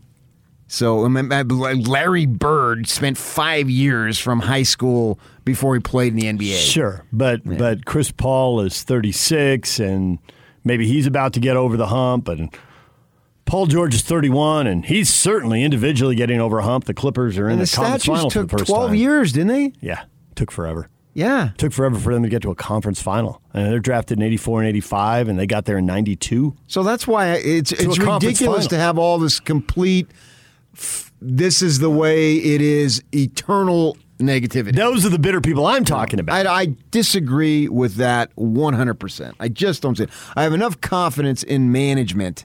Look what they've done. Look at the Joe Ingles off the scrap heap. Mitchell, 12 or what he was. Gobert, 27. Royce O'Neal, scrap heap. Right? So they're going to continue to do this. They're not going to hit on everybody. That's the way. And they're not going to draft very high here. No, they're not. You know, it's good. The job is going to be more difficult. Not just this year, but years going forward. Yes, because they're going to be good. And that's where it's up to you, as you say, buyout market, Moneyball type players. Those things. They haven't done the buyout. They haven't done the buyout market, but they have done the Moneyball type players. Yeah, and that's how they found Royce O'Neal, who'd been playing overseas, and how they found Joe Ingles, who's playing overseas. So they've done that. Well, and they ripped off Cleveland with Clarkson. Yes, yeah. You got to win trades, and they clearly won the trade. Let's go to Jeff. Jeff, good morning. Jeff, you got to talk now, son. I was about to say, is Jeff going to be one of those fans you're talking about who's like, hey, let's pump up our guys. They're our guys. Or is Jeff just not at all, actually. Go ahead, are you going to be bitter and negative like I've been saying? Well, the funny thing is that they don't deserve a break. I mean, honestly, there's so much things that went wrong. I mean, Jordan Clarkson, he was 0 points in the second half. He had 21 points, great first half, disappeared. The defense disappeared. Like, they went to sleep. There was no one there. They're like, oh, yeah, I got this. We can go back to the Utah Jazz. They're already counting the eggs before they hatch. And honestly, I mean, they did great in certain aspects, but there's a lot to work on. And honestly, they don't deserve a break for the next little bit. Maybe like, hey, we can work on some good things, but they need to wake up. They need to say, hey, it's all on us. It was our fault. There's nothing they can really say, oh, yeah, we can work on this is positive. All right, there it is, Jeff. When we come back, more from bitter Jazz fans, more from supportive Jazz fan who loves their guys. More about the Jazz defense and how bad it got. And not just in 24 minutes. There's a bigger picture that is also fairly ugly, but it's different, and we'll explain next. Stay with us. Now let's get this party started. This is Hans Olsen and Scotty G on the Zone Sports Network. Have we ever talked to John on the air? No. And I've got questions. Is he there? I'm here. Hey, John, how are you? Hey, John. I'm good. How are you guys? John, while we have you. No. We've had a long back and forth about a pitchfork incident. I want to know the details of my buddy here and your brother running a pitchfork through you. We were out working and, cleaning our hens or whatever you want to call it. And he thought that he was like King Triton, and he threw that pitchfork. And exactly, sure enough, he went right on the mark and put it right underneath the kneecap. Did you throw a trident? Yeah, I killed a guy with a trident. Hans and Scotty, weekdays from 10 to 2 on 97.5, 1280 The Zone and the Zone Sports Network. DJ and PK, it's 97.5 at 1280 The Zone. We're brought to you in part by Davis Vision. The Davis Vision Summer LASIK sale is going on now. Get rid of those contacts and glasses and save $1,000. Start your road to better vision at Davis Vision. Check them out at davisvisionmd.com or call them today at 801-253-2080. That's Davis Vision. PK, the defense, the number 81. Defense. Boom, boom. In the 2 games the Jazz won to start the series, they held the Clippers to an average of 110 points. In the 4 games they lost, it was an average of 125 points. Over the course of those 4 games, there were different lineups played, different things tried, but ultimately they didn't work. And they could have tried different stuff, and maybe it would have stopped the bleeding a little bit, but I think there's just a bigger problem here that's got to be addressed. What is that, you basketball savant? What I just said. They're giving up 125 points a game, and that's not a winning number. Right, but that's the effect? What's the cause? Well, there are multiple causes, but I think the biggest one is the inability to stay in front of guys. The Jazz were a top 5 defensive team all year long. It bounced around. The number changed a little bit, but they never dropped out of the top 5. But I think that you're facing a lot of different teams, less preparation time, games are coming fast and furious, and you're a good defender with Rudy Gobert behind you. You get in a playoff series, and there's one team that's got the matchups to really attack you at your weakest spot, and they prep for it, and they're not even good at it right away. I mean, they would have scored 125 points in one game one if they could have. But they figured out, they switched their lineups. Okay, not this guy, let's try this guy. And they whittle it down and they hone in. And once they lock in, over the course of 4 games, did the Jazz really solve anything? No. And it's not all defense. I know the live ball turnovers, the transition points are a problem, and they were a problem, and that's part of it. So I think there's other things that factor into that 125. It's never just one thing. But the biggest thing, do you have big, long, athletic defenders who can stay in front of guys? If you're a little short or if you're a little slow, lacking the lateral quickness, and in the playoffs, they will eventually find you. So they really had no chance. And we can take the Clippers' best player out, one of the top 2 or 3 players in the league. Is the hardest to explain. Find a way to score 81 points in the second half. I'm going to say in February, although maybe it was January or March, or maybe it was all 3 of them, Locke would consistently identify the Clippers as a really difficult matchup for the Jazz. And the surprising part is that Kawhi Leonard was a big part of that, explanation of why that's a team the Jazz should fear.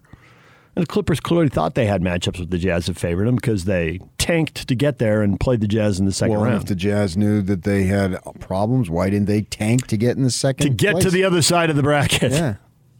Because they're afraid of the Lakers. So you start playing that mind game, and the bottom line is you're not good enough. And I think that has got to be factored into this because I think when you blow a 25-point lead, at some point, there's a lot of doubt in your mind. And they played into it. They got hot, and that doubt grew. And maybe it goes back to expectations. And now we're getting way deep into the mental side, and we should ask Riley about this and get somebody on who knows more than me. But I just think there's a team that has to win and a team that wants to win. And the team that has to win is eventually going to find a way to do it. And the team that wants to win... Why do the Clippers have to win versus the Jazz want to win? I don't know. Paul George has been humiliated. And, man, when the Jazz set the bar and Donovan did this, he said, hey, we're done losing the first round. Well, they were done losing the first round. They won the first round. But he wasn't saying, we have to go to the conference finals. We have to go to the NBA finals. And Paul George was out there saying, I owe them a championship. That's it? So you all got to just say it? No, I think expectations So matter Jazz a lot. didn't have expectations? The Clippers had higher expectations than the Jazz? They looked like a team that hoped to do it or a team that expected to do it. People, do you buy that? The Jazz really didn't want to win that bad. They just sort of hoped it, so they're okay getting out of the first round because that's the level of expectation that at the time a 23-year-old kid had set for them. So Mitchell, we're blaming it. It should have been Mitchell's fault then. He didn't say we have to get to the conference finals because if Mitchell, as a 23-year-old, would have said that, they would have gotten there. Wow. Interesting theory. DJ and PK, it's 97.5 and 1280 The Zone. And there's another theory being floated, and we will get to that next. Stay with us. DJ and PK brought to you in part by Rough Tough Products. Rough Tough sets the industry standard for custom seat covers for cars, trucks, SUVs, and UTVs. Get the best fitting seat covers for the make, model, and year of your vehicle. And do business with a Utah company that's been around since 1976. Check them out today at roughtough.com. That's roughtough.com. All right, question of the day. How do you explain that loss? How could that happen? How did the Jazz get beat? There are a lot of theories out there. Utes for Life says, typical Utah media. Overhyped the Jazz and BYU every year. They finished first with the best record in the league. And yet overhyped by the Utah media. This was a club that people thought was going to miss the playoffs. They were predicting them to miss the playoffs going into the season. Not sure that was the national media. I'm not sure they were overhyped, but okay.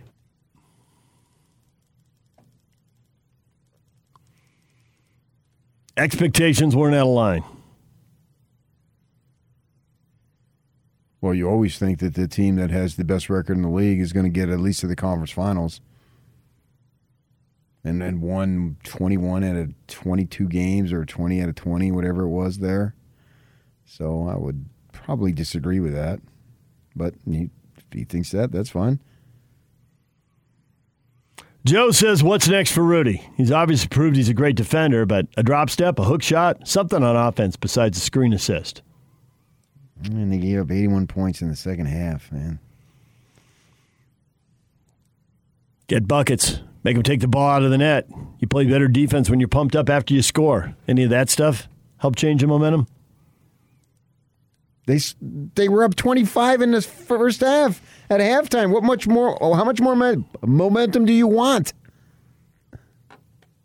You want more momentum when the league goes down to 15. A bucket, a stop. It was a run that never stopped. Sure, they should have scored 82 points in the second half.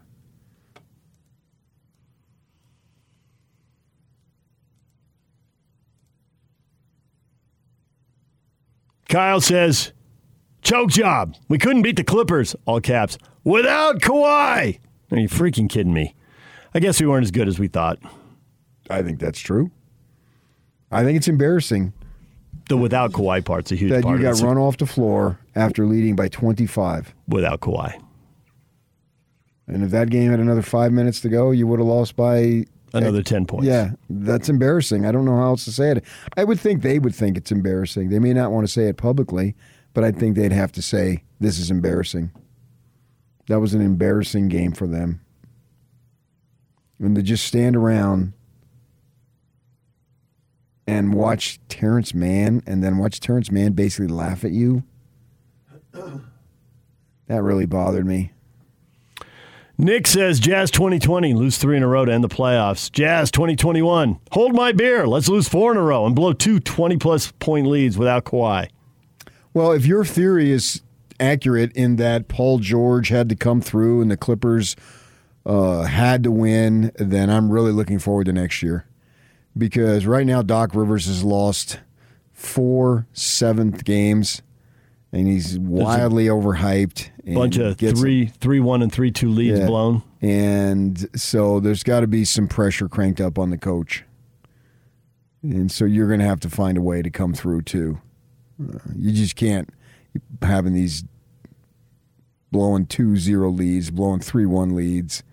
We can spin it, but the result is the result. And sure, I believe they would have won if they would have had their health, but they didn't. But the Clippers didn't have Kawhi Leonard for 2 games, and they went 2-0 against you.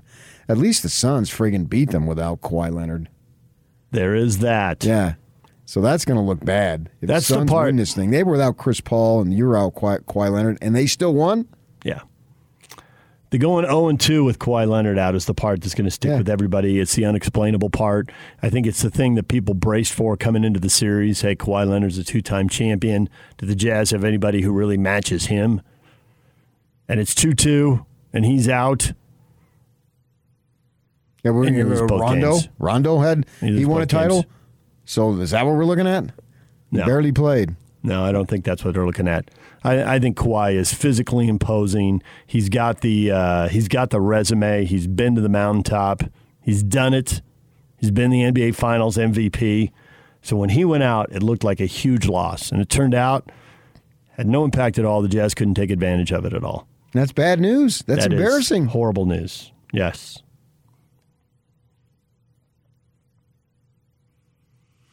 Rick says, well, it showed how ineffective Gobert is when they have good shooters and go to a small lineup. I love Gobert, but I think his days are numbered. Takes up too much money to be bounced in the second round of the playoffs. Yeah, Rick's got Gobert. If his days are numbered, that would require somebody else to take him. And if he's not that good, who's going to take him? Yeah, I think he is that good, and somebody would take him, and I don't think his days are numbered. Well, I don't know that he should have been in at the end there. It wasn't working. I don't know that he shouldn't have been in. I don't know that he should have been in. I don't have any answers. I think they were outscored by like 50 points when he was on the bench in that series going into Game 6. So I don't know that the answer is without him or with him. It goes back to guys have got to be better at staying the ball because staying in front of the ball. You get into the scramble, and Mann's crushing the corner threes. If he goes out on him, it's layups and dunks. It goes back to people have to stay in front of the ball. Why didn't they do that in the other games that they lost? Why didn't who do the what? The Clippers. Why didn't they just run by them in the games that they lost? They did. They did? Not as much, but they did. And it was partly... Then Ty Lue sucks because they could have had time off. In the first two games, Ty Lue was, quote-unquote, getting out-coached by Quinn. In the last 4 games, Quinn was getting out-coached by Ty. That's why it's a series. Figure out the best matchups, and guys get more confidence in the right situations, and then they get the win. How do they go from 110 points a game, which all year long has been a good number for the Jazz to win if they hold a team to 110 because you got so much offensive firepower. Screen assists, dunks, 3-point shots, blah, blah, blah. Donovan getting his 40. They can beat a team if they can hold them to 110. But you get to 125, and really all through the regular season, when teams got to 120, the Jazz were usually in trouble. I think they won like 30% of their games or something like that when they gave up 120 points. You're just my mind. When you get to 125 numbers now. When you're on the team to 110, you can win. When you're on the team to 125, equation. It's played with heart and passion and intensity and guts. Trae Young was 2 for 50 and he hits 2 or 3 big buckets at the end. That's what I want. I want heart. I want passion. I want intensity. The last 3 minutes you just peppered my mind with nothing but numbers. And I'm looking at ESPN through the screen to Yock, so I'm watching Aaron Rodgers throw left-handed because it's all reverse on the reflection. That honestly, when you started going all these numbers, I checked out. I want heart. I want passion. I want ways to win. I don't want a bunch of numbers. What the hell did numbers do? They scored 81 points. That's your number. It's not just the 81. That was the worst half, but it was 4 games of shaky to bad defense. You're giving up 125 points a game, you're not going to win So this was series. It 2 games of good to excellent defense? It was 2 games of the Clippers not knowing best how to attack the Jazz. So they just need a couple of games to figure out how to attack. And then Quinn, well, they figured it out. We really can't do a whole hell of a lot now. They figured it out. I don't think they match up well with the Clippers' small ball. No, I don't. I don't think they do. Then try something else. Clearly they didn't match up. That's as obvious as sunrises in the east. Yes, so then try something different. But to stand there and do the same thing over and over again? Doesn't make any sense to me. But I don't have the basketball mind, nor do I pretend to have it. I just saw what I saw. Shane Rowe, no answer for the Clippers driving to the hoop and then kicking out the man, mostly for threes. Rudy was hurt by that hard fall, but some changes need to be made. And the Clippers took advantage of their changes. Aaron says lack of versatility. The bench should have been designed to go small when teams space the floor. Scott's got a theory. Scott, good morning. You're on the air with DJ and PK. What have you got? Morning, guys. I agree with PK, number one, to start with. We don't have enough one-on-one defenders that can actually defend. So you think about Rudy out there, and we try and just put so much emphasis on him. But at the end of the day, just like PK said, we're leaving Terrence Mann open. We're leaving everybody to shoot wide-open three-point shots. Well, that comes down to individuality on defense to say, hey, can't rely on Rudy for every single time we get beat on the dribble, which unfortunately was a lot. And, the flip side of that on offense, you could blame Quinn for not going to a smaller lineup maybe to match theirs, but at the end of the day, we don't have enough playmakers that can create their own shot. Donovan Mitchell, injured. Mike Conley didn't play. Jordan Clarkson might be the only other one. Other than that, no one can create their own shot. And the Clippers had 5 guys out there that could pretty much do that. All right, there it is. All right. Thanks for the call. Brock says Mitchell has blinders on, thinks he needs to be the hero. Terrible shot after terrible shot after turnover. Man, friggin' I criticize. It's like the last guy I want to blame. Talk about a guy with heart, the stuff that I'm talking about, man. He just epitomized it. If through all the wreckage and all the agony and all the pain and all the complaining about everything that went wrong, isn't like the silver lining to all of this that Donovan, injured, backed up what he did in the bubble? And he's really that guy? To me, it's not a silver lining. It's an expected aspect. He really is that guy. I believe he is. I've been saying it now for a good while. He's not perfect. I get all that. But, man, any criticism of the Mitch man is way, way down on the list. There's lots of things to tweak on the roster and things to look at and lineups you got to match up with and yada, yada, yada. But the hardest thing to do is to get the guy. There aren't that many of them. And when's the last time they ran somebody out there who looked as much like, and you're not the guy until you do it. So we can't say he's the guy because he hasn't done it. He hasn't won the championship. But when's the last time they ran somebody out there that you had that much confidence in? Like, really, he could be the guy. Okay, I get your point. Yeah, I don't know. Probably back to the statues. Yeah, he's something, man. He was severely limited by the ankle and still went for 39 points. And rebounded and had assists and all that. I think he was limited in his ability to be explosive, but I don't think it was limited in his other aspects of his game, which is manifest by the number of points he scored.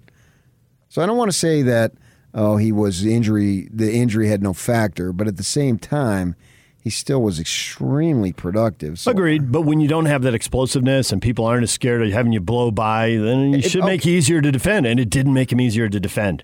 He's still blowing your mind. It's like a pitcher who's lost some miles off his fastball. If he's still getting guys out, what difference does it make?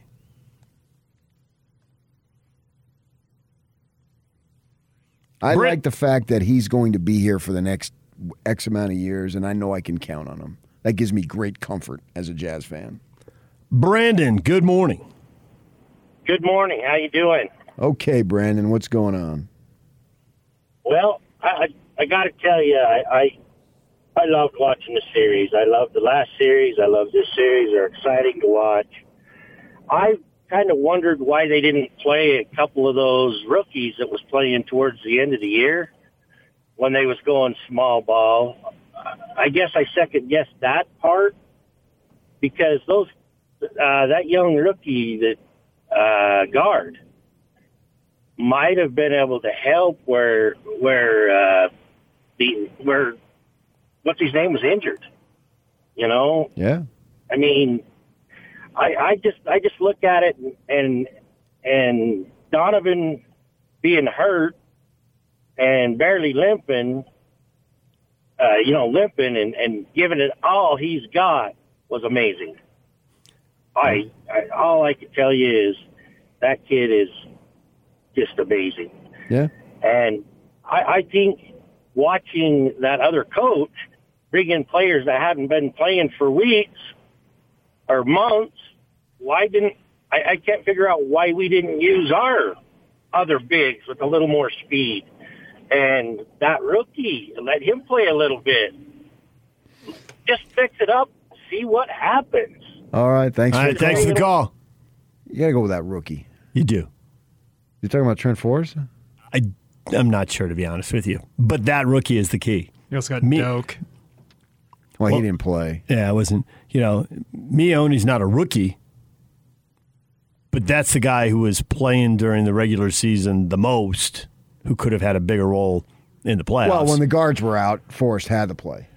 Yes. I mean, they just didn't have bodies. Right. Your starting guard line didn't play for 15 games or whatever it was. Joe wasn't going to play every minute of every game. Somebody else had to bring the ball up. So, you should have put that rookie in. Damian, good morning. What's going on, guys? We're just a little down, Damian, so you're going to pick us up and tell us everything is going to be all right. I don't believe that. I think you are going to dump on us and drive us deeper into the depths, Damian. No. I don't disagree with someone who has always seemed to be tied to the Jazz. So right now, obviously, Mike Conley no longer under contract with us, so we need a point guard. I need your guys' review. What if Joe Ingles goes and recruits Ben Simmons over the offseason during this Australian League? What are you guys' thoughts on that? Do you think Ben Simmons would be a decent point guard for us, or do you think it's someone completely different who we need? I think Ben Simmons is under contract, so I don't think there'll be any recruiting there. Okay. Yeah. So do you think that we might get big this year? Because I love Conley. I love him to death. I wish he'd come back, but it's not all up to us, unfortunately. It isn't. I expect, thanks for the call, Simmons is under contract until 2025, so you can... I think Conley will probably be back. I mean, he's a free agent and other things can happen. I think they'll offer him a lot of money. But everything is always subject to price. It's a business, right? So if he goes elsewhere because somebody's paying him more money, I'm not going to sit here and say, what are you thinking, Mike? I mean, that's just the right. It's a business. And so he has the right to earn as much money as he wants and make this decision. As Jerry Sloan said, Mike Conley has earned this right to be in this position. And so whatever he does, and that's what he thinks best, is great. But I would love to have him back at the appropriate price that maybe would allow them to improve the team in some other places. I mean, I think this is the best place for him because he wants to try to win a title. I think with a little improvement, this team is a title contender. Maybe I'll be Charlie Brown again next spring. But that's the way I see it now. It will put them into the luxury tax. It will cost a lot of money, a lot more money than whatever they give him because they'll have to pay the luxury tax on top of that. But I expect they're probably going to do it. But easy for us to spend other people's money. Yeah, for sure. Lisa, good morning. You're on the air with DJ and PK. I can't believe it. It's been so long. Well, that's a you problem, Lisa. Here every day. I know. Why don't you guys call me? I've been so depressed. That's not really how it works, Lisa. Yeah, no, I know. we don't just randomly call people and wake them up. Anyway, well, okay. So first of all, anyone who criticizes Donovan is a complete and total idiot. Must be a Ute fan. Because there it is. Well, he even said, he goes, I can't go around and jump over. But he's still, like you said, 39 points. When he wasn't, like, the focus of the play and you watched him, I mean, his face was just, you could tell how much pain he was in. Sure. And yet, when it was his time to play, he played his guts out. So whoever's saying that just needs to stuff it. Now, here's the second problem, I think, and it could be easily fixed. And I think it's why they get there and they don't win. Okay, you ready? Yeah. They need to not have Utah in their name. Ute fans really hate you. You know that? The Idaho Jazz? Yeah. Just the Jazz. Just drop the location. It's what the Raiders should do. They've moved around so much. Just be the Raiders. Just go with the brand. The Jazz. Exactly. And just go, the Jazz. End of story. I mean, get rid of that loser name in the front. That's why they keep getting there and losing.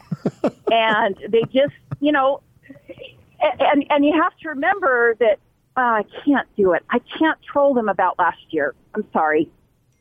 I really want to, but I can't. They lost that amazing young man, and I just can't do it. So I will be able to troll starting football season. Take the high road. Anyway, let me get back.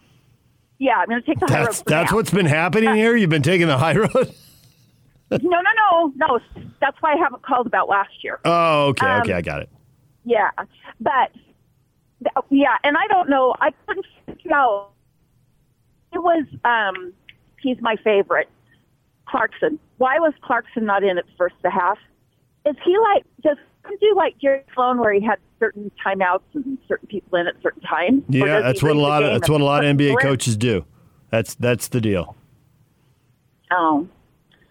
Well, my son texted me and he said, Quinn's being out-coached. He's being out-coached. And I wrote it back and I said, don't worry, he's no Bronco Mendenhall. He will make adjustments. Anyway, it's good to talk to you guys. All right, and right I want to tell Jazz, thanks for the ride, and I'm going to be there next year with him. Me too. All right, Lisa, thanks for the call. Hey. See ya, bye. When we come back, a break from the Jazz Mayhem. We will discuss the U.S. Open with Bob Casper, Real Golf Radio, who picked Jon Rahm to win it, and then Jon Rahm won it. We'll talk with him next. Steve Cleveland, our basketball insider, at 9 o'clock. Stay with us. This is Hans Olsen and Scotty G. It's what you want. You're really fired up for this Yellowstone show. I am. I'm really excited. I got the red carpet event up in Park City with the writer, the producer. Kevin Costner is going to be there. Have you said thanks to Austin, by the way? The guy that is running the premiere up there in Park City, he listens to our show. So he's the one that invited me. Austin kind of is the one that kind of put this together, though. At some point, you need to say Austin. Why are you wanting me to thank Austin? You wouldn't be going to this thing if it weren't for Austin. It's not like he delivered my child on the side of a freeway. Why can't you say thank you? I'm about to blow my top. No, we're getting... Spin the wheel. Why won't Hans thank Austin? You know what? Honestly, I would check out of the show right now, but I don't want to read another apology. Catch Hans and Scotty every day, presented by your Rocky Mountain Chevy dealers on 97.5 1280 The Zone and The Zone Sports Network. DJ PK, it is time now to talk U.S. Open golf with Bob Casper from Real Golf Radio. Bob joins us on the Smart Rain guest line. It's no secret that Utah is in an extreme drought. That's why Smart Rain is the solution for any commercial property concerned about water consumption while managing irrigation. Find out more at smartrain.net. Bob, good morning. Good morning. Winner, chicken dinner. Jon Rahm, you had the first pick. You took Jon Rahm. He won the tournament. Although I have to say, coming down the stretch with a bunch of golfers still in the hunt there on Sunday, I did the math, and it looked like you had us even if Jon Rahm didn't win. Well, I had Rahm and Schauffele and DJ. Yeah, they were all in the top 15 or so. Yeah. I was sunk by Patrick Reed. I was 4 shots behind you and not going to catch you. And PK was sunk when Victor Hovland pulled out of the tournament and withdrew. Yes, he was. Hit him with a big number. Stand in the eye. Yeah. Stand in the eye. Gary Woodland didn't help him. Brooks Koepka almost bailed you out, though, PK. He stayed in the hunt there for a while. But why did Colin Morikawa and Brooks Koepka fade, along with a few other guys? And why did Jon Rahm accelerate through the finish line with the putts at 17 and 18? Jon Rahm was interesting because out of the last, I think they said 6 groups, so the last 12 players, Jon Rahm was the only guy that didn't shoot over par in the final 9 holes. And he ended up shooting 2 under par. It comes down to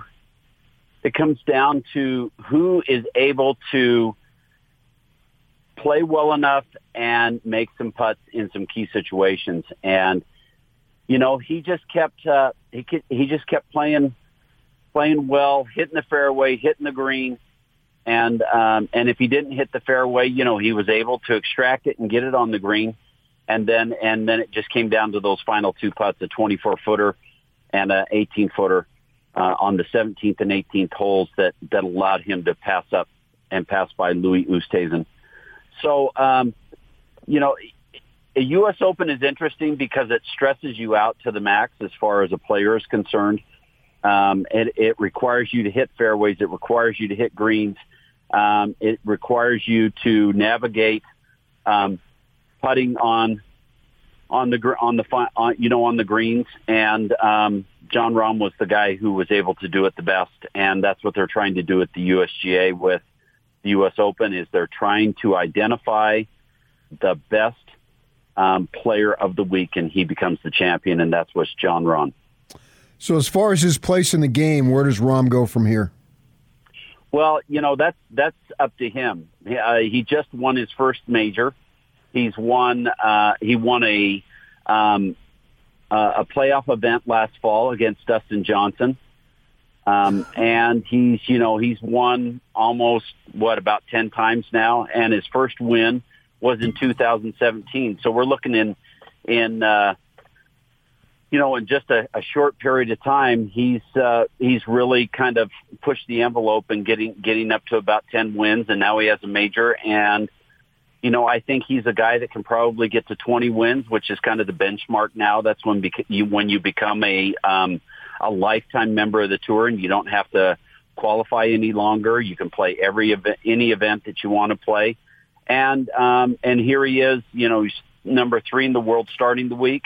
I haven't looked to see if he got to number 1, but he's right up there as one of the elite top echelon players in the game. You surprised he finally got it together, or this was the time? You picked him, so you kind of felt it was coming, I guess. Yeah, I think it was the time, DJ, and the reason I think that is because, that event, Memorial, was ripped away from him with the COVID debacle with the PGA Tour.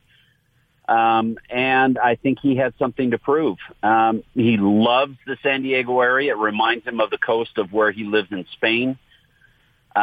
He won his first PGA Tour event there at Torrey Pines South. He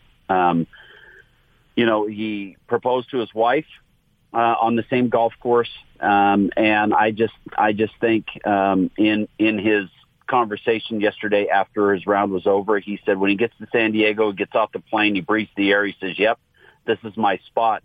And when you've got that in your mind going into the week, and you come back to a course that you love, I just felt that he was the guy that you had to go after. Did anybody do anything in this tournament that surprised you? Bryson DeChambeau shooting 44 on the back nine, that surprised me. He was right there in the mix of it, had a chance to win, was tied for the lead or maybe one shot back. And what he did on the back nine was crazy. 2 bogeys, a double bogey, and a quadruple bogey on the 17th hole with a pitch shot that basically hit a hosel rocket. He shanked it and made an 8 on the 17th hole. So that was very surprising to me. The other surprising thing was Brooks Koepka coming down the stretch, making 2 bogeys on the 16th and the 18th hole, and not. I mean, he was 4 under at the time. The 18th hole was a perfect hole for him to have an opportunity to make a birdie, get in the clubhouse at 4 or 5 under par, and not being able to get it done. So that was also surprising to me.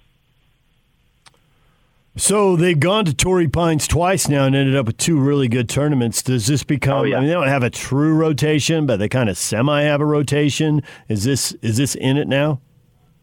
I think it is. It's the tournaments that they've had there with Tiger and Rocco Mediate and now with Jon Rahm, I think, like you said, have been fantastic. It's all come down to the final hole and a birdie putt on the final hole to one tie for the win, one end up winning the golf tournament. And that's what you want. You want that excitement. You want that intenseness in crowning the champion in a USGA event. We talked with John Bodenhammer, who is the director of championships with the USGA, this last week on the show.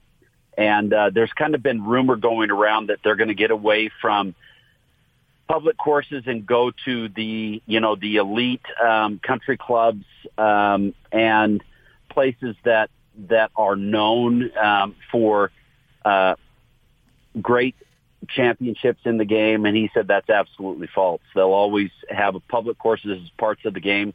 And I think this one will be one that you're going to see probably in another 10 years or so as an Open Championship venue again. Is that more to try to make a connection with the average fan? I think you're exactly right, PK.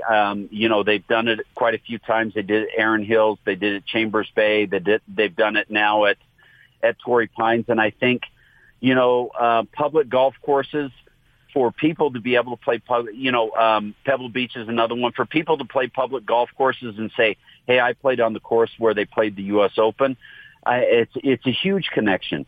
And the USGA is all about promoting the game and growing the game, along with other bodies in the game of golf. We want to grow this game and make it more popular. And I think by playing it on public courses, that's exactly what it's doing. So as we look ahead to the British Open, is there anybody who played well in this who kind of sets the table, or the course is so different, the conditions are so different, just throw everything out? Yeah, it's the British Open is a different animal, especially where they're playing this year. They're playing at Royal St. George's, and if the golf course is like it's been in the past, this is a golf tournament and a course that requires a lot of kind of luck as far as bounces are concerned. And that's kind of the way you play over there in Britain is you bounce the ball in.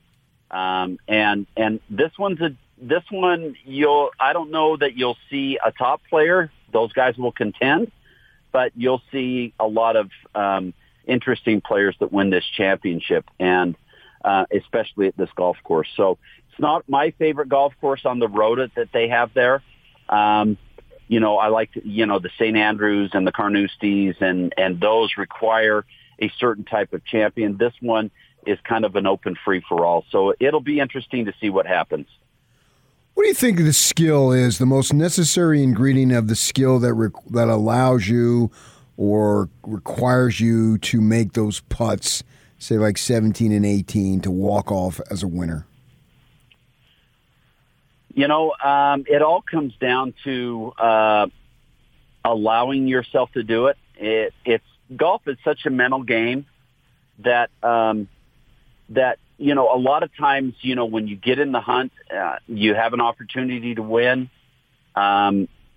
You put a little bit more pressure on yourself to make putts, because face it, putting is where you score, and putting is what allows you to win a golf tournament. If you're a great ball striker, you got to be a great putter to win a U.S. Open championship.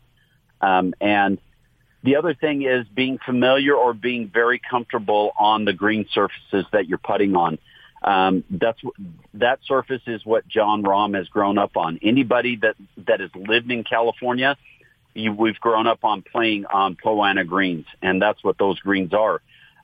You understand the bumps and how they roll and all that kind of thing. Those putts that he made were not easy putts. The one from 24 feet probably broke about 3 or 4 feet left to right, and he buried it right in the center. And then the one on 18 probably broke about 2 or 3 feet left to right, and he made it right in the center. After having made the one on 17, it was very natural for him to make the one on 18, because he had just come off seeing how that ball broke and how it went in the hole. So a lot of it's visualization, but a lot of it's mental capacity, and kept his head still on both of those putts, stayed in his posture after he stroked the putts, didn't stand up or anything. He just moved his head and watched the ball roll down the line, and it went right. Both of them went right in the center. So it's basically allowing yourself to make putts in that situation and not pushing yourself to make putts. So was he the best player not to win a major? And if so, who does that crown pass to? He was. I think he was. I'll tell you who's pretty close at the top of that list is probably Tony right now, Tony Finau. He's the best player not to win multiple events and not to win a major. He's finished top 10, 8 or 9 times now in major championships, and a few of them in the top 5. But the other one is Xander Schauffele. Xander Schauffele now has played in 5 U.S. Open championships, and I think he up until just this last week, his best finish or his worst finish in 4 going into this last week was a tie for 6th, and he was right there again, had an opportunity again, and so he's a guy that you'll see win a U.S. Open. He's that good of a player, and he might be the guy just coming off a second at the Masters. He's the guy I think that's carrying the torch for that as far as the best player not to win a major. How do you think Tony's game shapes up at the British? Tony likes the British. The first time he played in the British, he had a top 10. This will be a good one for him, and I think he struggled with his game this week. I watched him from the get-go, and he was missing fairways both sides. He was not hitting any greens, and he pushed himself. It was pushing himself with the putter to keep up. And when you're not hitting fairways or greens, you have a difficult time. So I think Tony will probably work extremely hard over the next month, and he will be ready to play at the British Open, and I think it'll be a good one for him. Bob, as always, we appreciate it. Good call on Jon Rahm out of the gate, but you had yourself covered with 3 solid players, so you were going to win either way. Well, I appreciate it, guys. All right. Thanks, Bob. Take care. All right, Bob Casper, Real Golf Radio here on Saturday mornings right here on the Zone Sports Network. Our basketball insider, Steve Cleveland, coming up at the top of the hour. Stay with us. And now, your Rocky Mountain Chevy dealer's strong play of the weekend. Pitch. Hit on the ground at third. Urshela steps on the back. Goes to second. 2 on to first. A triple play. A triple play. Ball game over. Yankees win. Yankees win. That is the Chevy Strong play of the game. Winning it with a triple play, a walk-off triple play. Know it today at 4:50 on The Big Show and win fabulous prizes. We're going to talk with Steve Cleveland coming up next, our basketball insider. What went wrong for the Jazz? What do they have to fix? We've got a long list of people, over a couple hundred people on Facebook over the weekend, coming up with their theories on what happened. Tanner says the Jazz have never figured out how to beat small ball in all of Quinn's tenure. And I think his tenure just ended. What? You're with you on the first sentence, but not the second, right? Just fired Quinn? I think Tanner did. I don't think anybody else is going to. Not anybody with real power, anyway. But the Jazz have never figured out how to beat small ball in all of Quinn's tenure. The switching defenses, there's 4 of the 5 teams that have knocked him out have done that. So that is the hurdle. The hurdle that must be cleared. No, I can see some truth to that. The other stuff about him going, that hasn't even crossed my mind. That would be a possibility, unless he wanted to go. Jacob says, we might as well have set up a rack in the corner and shagged balls for the Clippers. I think as summarizing the disgust Jazz fans feel, that is the best take of the morning right there. A lot of people have gone down similar lines, but I think Jacob really just boiled it down. One simple, sweet sentence.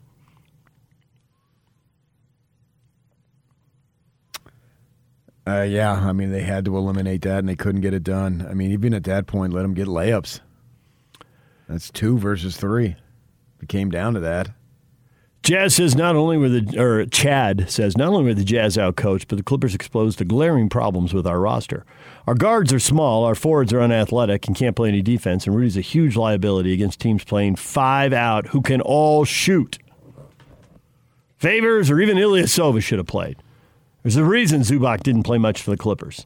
The last 2 years have been great, but obviously didn't get us to the top of the mountain. At this point, everyone except Donovan and Rudy should be available. Well, I think everyone should be available if you can make it better.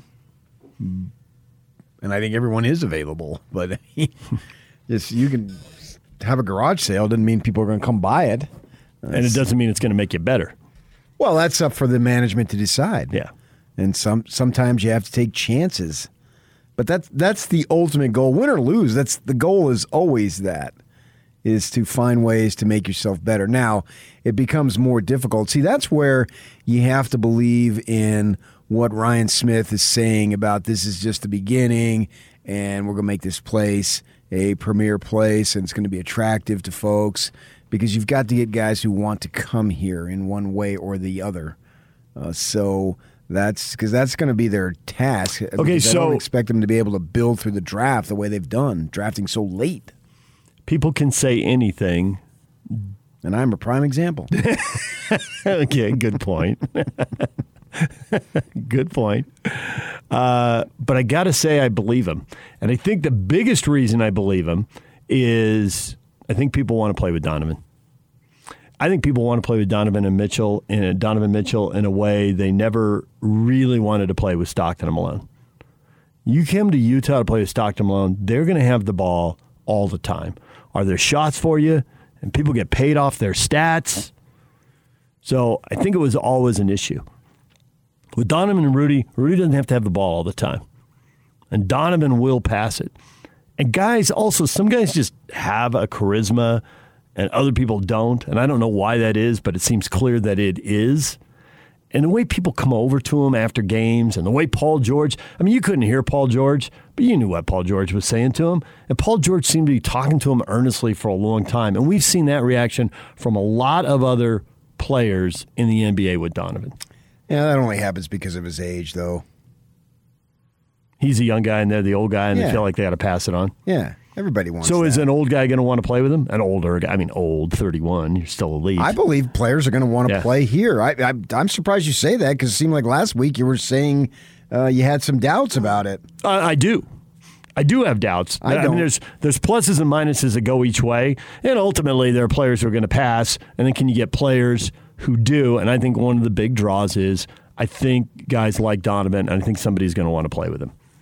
Fine. I think there's a bunch of great draws. I think that it's stable. They'll pay you.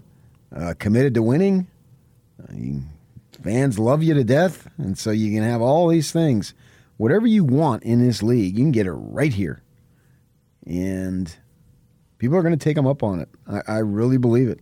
Over the next, we're a long way to go here because Ryan Smith is just a couple of months basically into it. Obviously, he's longer than that, but he hadn't even finished his first year. So you've got to allow this thing to develop a little bit. It's a new day, and they've got some ideas about ways to go about making this competitive and continue to make it competitive because as empty as it felt last Friday night, and I get it, I understand. And as empty as it felt Saturday, and as empty as it felt Sunday. I don't personally feel that, but I understand the whole playoff letdown. I get especially this year. But as empty as it felt, then what? I think that this is just the start, as he's been saying.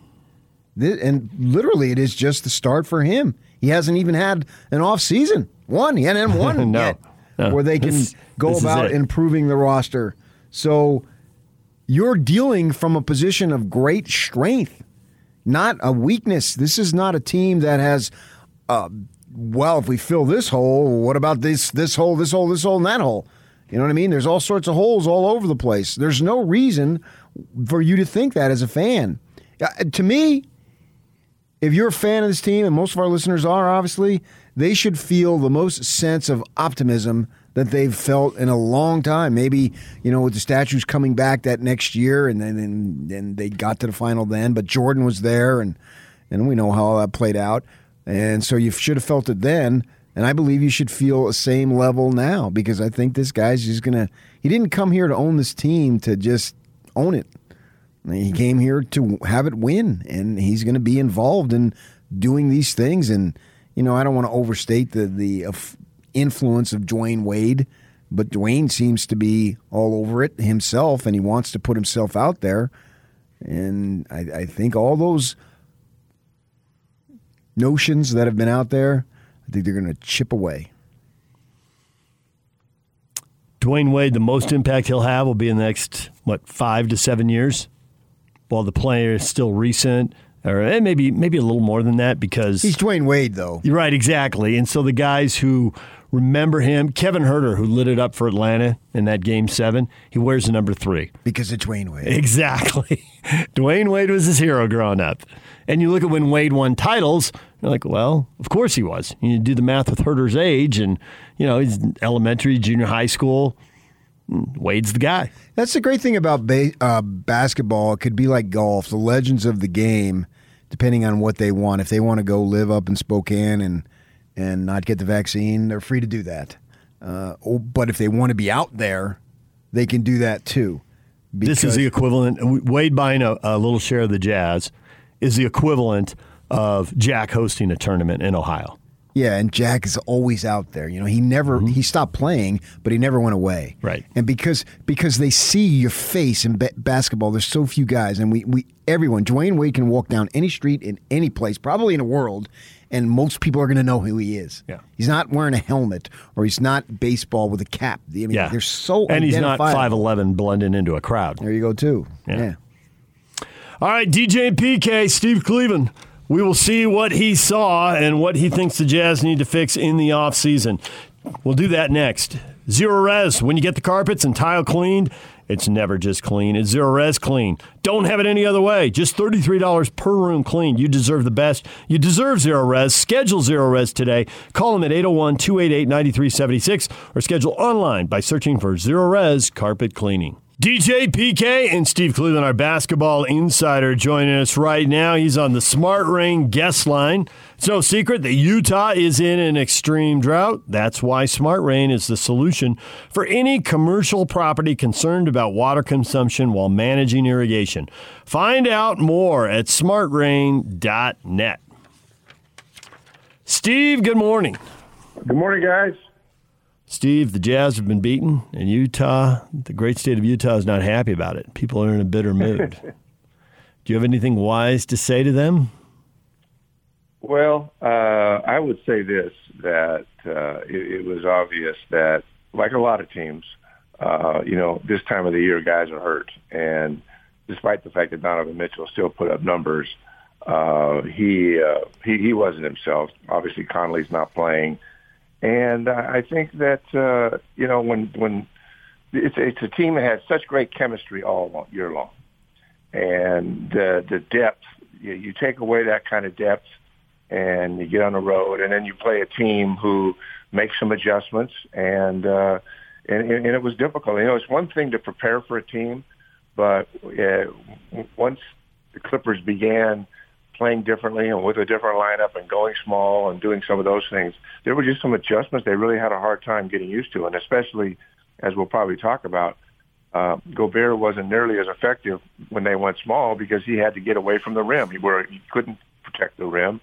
He was in a position that I'm sure other teams have done. But when the heart and soul of your team is playing on one leg and Conley wasn't near to be himself, and then a very special effort by the Clippers, it all adds up to an upset. And it really wasn't, if everybody's healthy, the Clippers are pretty good. They kind of underachieved a lot of the year, didn't play to their capabilities, and they lose their best player and find a gear that they never had all year long. So who knows why these things happen. But I can understand the depression and the difficulty of the moment when the Jazz just had an incredible year. And it all comes to a screeching halt. And in my wildest thoughts and dreams, I would have never thought that the Jazz could ever lose 4 games in a row, and when 2 of them being at home. You just don't expect that to happen, and therein lies the emotional wreck that the fans of Utah are in right now. It's just nothing they ever saw the entire year. Anyone ever thought that could possibly happen, and what it did. So I think once you go into athletics as a player and then, like you did, get into coaching, it's just set up. The way it is, your heart is going to be broken. You're also going to experience all sorts of highs. So you've been there. As a coach, how long does this stick with you? A while. And I think the best thing early on is just to kind of, as a coach, just connect to the guys some way. Maybe it's an email or a text or whatever, and give everybody some time to breathe and get through this kind of a remorse that they're going through. But ultimately, in a few weeks, I am sure this group will be contacted and coaching staff will get back together. They'll get through this. It is hard and it's tough, and it'll go away. But I think you got to be really positive, and you got to look at the things that. Obviously, that organization is going to look at changes. Where can we make some changes, but maybe those things don't happen, or do we have the group we want? I know Conley is on a different contract, so he may not be there. Who knows those circumstances? But sometimes it's good to let people just kind of get through it themselves and then come back, get the guys together. And then I'm not saying that they're going to get together and practice or anything, because that's not what's happening, because there's so much to do. But just making sure that as a coach, you want to make sure the guys are all right. And let's just remember what an amazing year we had. It didn't finish like they wanted, and they'll have a lot of time to assess as a coaching staff what went wrong and what can we do, what could we have done better. You do all of those things, but it is going to be painful because they had such a really, really good year and had all the pieces. But injuries can make a coward of us all. In the sense that you just can't control them. It's not just the Jazz and the Clippers losing guys. Everybody in the league is down a man and you got to step up. And to be honest with you, the bench, for the Jazz is not real strong. They certainly didn't play their. I mean, Clarkson, even Clarkson, though he had one, he really got hot. I mean, he had a great year. It wasn't enough just with those 6 guys, and so the bench is something that I think they're going to need to take a really strong look at and get. Not that they're just going to have to reconfigure things, but the bench hurt them. I mean, they just weren't able to. And Ingles didn't shoot it real well in that last game. We're just so used to watching them play, where it's a well-oiled machine and they're sharing the ball and knocking threes down. Credit has to be given to the Lakers. Ty Lue comes under a lot of criticism at times, and they won that championship with LeBron. But man, I'll tell you what, he made all the right moves, and going small, and getting guys in a position where they made the Jazz play differently. And now the idea that they just went off and man goes for 39, and then against Phoenix, I think he had 6. That stuff happens. And you get momentum, especially when teams are playing at home. And Paul probably played the best 4 games he's played as an NBA player in a moment that really mattered. So all of those things led to an upset and losing a 25-point lead. Those are things hard to digest. So there's a couple things that are hard for Jazz fans to digest. Giving up 81 points and a half can never, ever, ever be a good thing. But it was a trend that was they were building that moment. The Clippers averaged 125 points a game in their 4 wins, games 3 through 6. So for people who say, well, the Jazz need to be healthier, well, okay, obviously. The guard line needs to be a little bigger. Can they add an extra guy there? Can they add one more forward who is a really good defender? Not these guys play all the time because there aren't enough minutes for everyone, but the Clippers seem to be ham and egging it with different guys. Zubac's role gets bigger or smaller. Cousins' role seems to completely disappear at times. They've got 3 guards for 2 spots, so one of those guys often sits. Man, Batum is 3rd in minutes played, and he's on a 1-year minimum deal because his contract got bought out in Charlotte. And Reggie Jackson got bought out midseason in Detroit. And those 2 acquisitions made them a lot deeper. So is that something the Jazz have to look at? Roll guys who have the right mindset and sit at times or don't play as many minutes, but can come up big when they have to. Yeah, I think you're right on there. And Batum and Jackson did, and they just played so well. Batum, going small and starting him caused problems for the Jazz. All of a sudden you're taking Rudy away from the rim, and Jackson just played like, he had been an all-star the whole time. I mean, he no fear, made big baskets, and and the thing about it, it's just so much easier for the Lakers, for the Clippers to defend. You're all 6'7", 6'8". You can switch everything. You can do a lot of things you can't do that if you're not playing that way. And Zubac, he got minutes, but his minutes really went down when Batum ended up making shots. I mean, he was the difference. Honestly, he could stretch. He was 4 for 6 for 3 in that last game, and just made him spread the floor and open lanes up that weren't there before when they played the Jazz. So I think the Jazz do need to look at their bench. There's no question about it. I don't know a lot about their contracts. You guys know a lot more about that than I do. But I think the things you just shared are spot on. And I think that Conley will be a situation that only he and his family are going to know. I'm sure the Jazz would like to have him come back, but they do need a couple of pieces. They need some athleticism.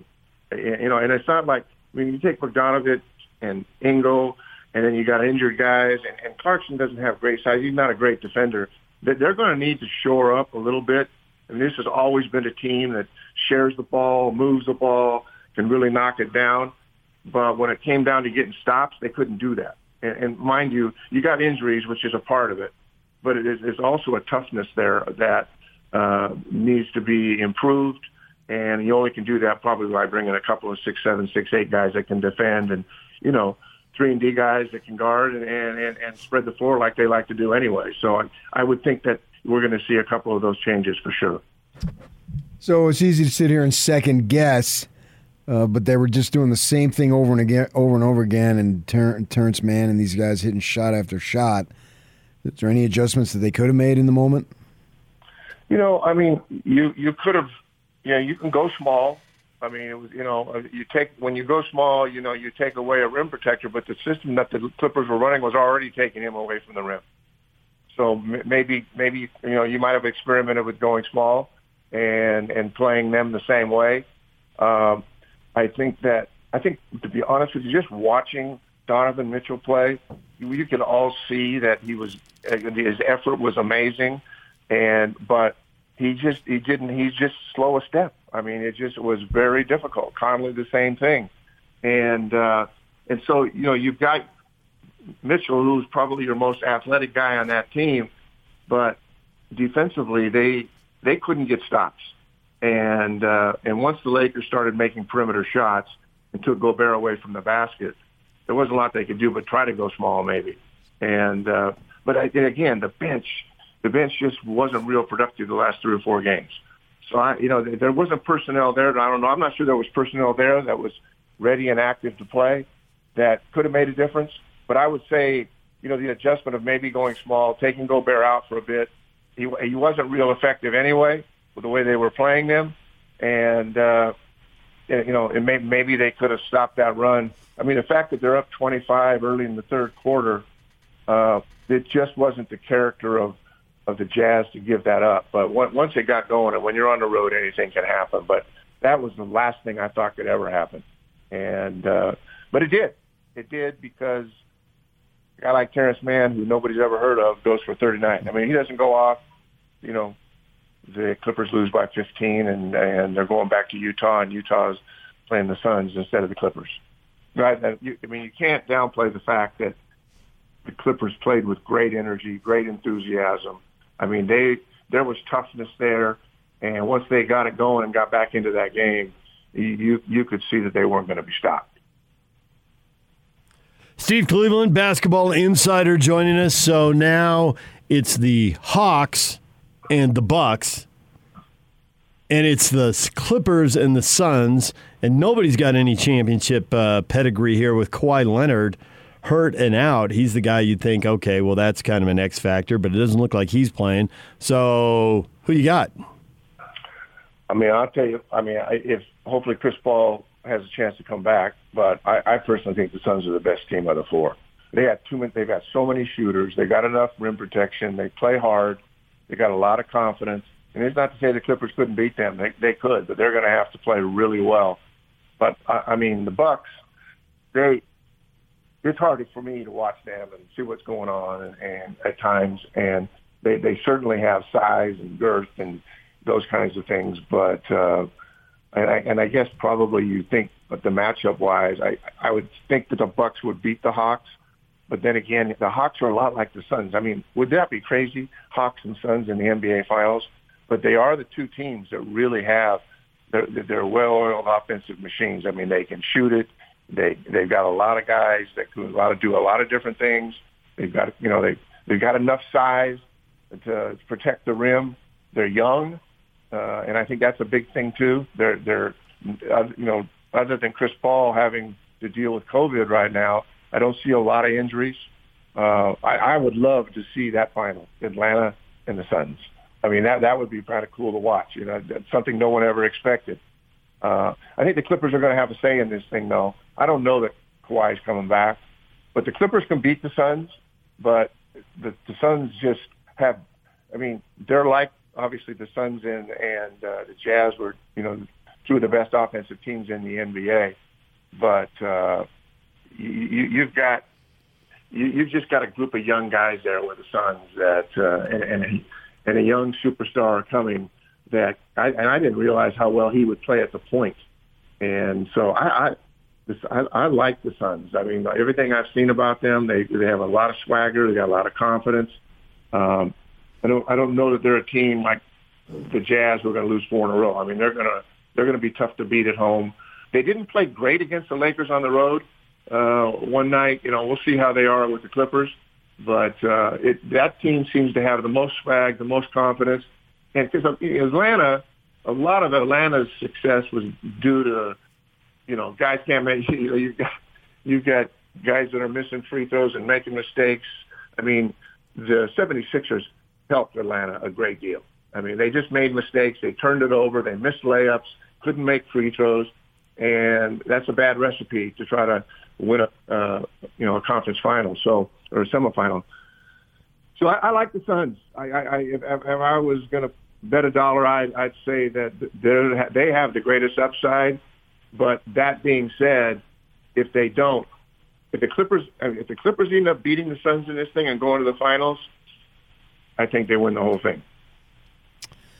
So as the Jazz go forward, the goal obviously is to get better, as it is for every team, and really college, high school, you name it. And so they're going to have to find ways to basically, at a pro level, like you did often at the college level, is recruit guys to Utah. And Utah has certain perceptions. We know what they are, but I'm wondering, you had to overcome it. You not only had to recruit guys to Utah, you had to recruit them to BYU. So that's like a double whammy in a sense in terms of non-church members to get them to commit. And as the Jazz go forward under new ownership, how much success do you think they can have developing the relationships, and how important are relationships in terms of getting guys to make that commitment to come here? Well, you're right about relationships, and if any organization seems to check all the boxes in terms of a coaching staff that works with the guys, and I watch when I do watch the NBA, I watch coaches, I watch how they interact, and the college game and the NBA are two different beasts. I mean, the relationships are a huge part in any organization, but I think in the NBA where you got guys making millions of dollars. There's so many people in their camp. You've got to know how to make them click and make them work. I like the new ownership. I think that Dwayne Wade is a great ambassador. He has come in and just seamlessly stepped in. I don't know what his role is going to be, but here's a guy that's done it at every level, and he'll be able to speak to a young man, whether he be African American, white, or from Europe, or wherever it might be. He's going to be able to speak, and people are going to listen. It's not that we wouldn't listen to the coaching staff and the coaches, but having Dwayne Wade there and Ryan Smith, a young man that has thought outside the box and just has done amazing things with his life and building his companies. I think that young energy will be a real benefit between to helping get different players answering questions about what it is. I mean, obviously, they have loyal fan base. And you're right, Salt Lake City's not going to be for everyone. But at the end of the day, I think the Dwayne Wade being there, I think, answers a lot of those questions. He's respected throughout the world. And I think Ryan Smith is a guy that his whole life is a really, really smart guy that has thought outside of the box. And he, too, himself is passionate about this game. And I think people like to be around people who are passionate about the game.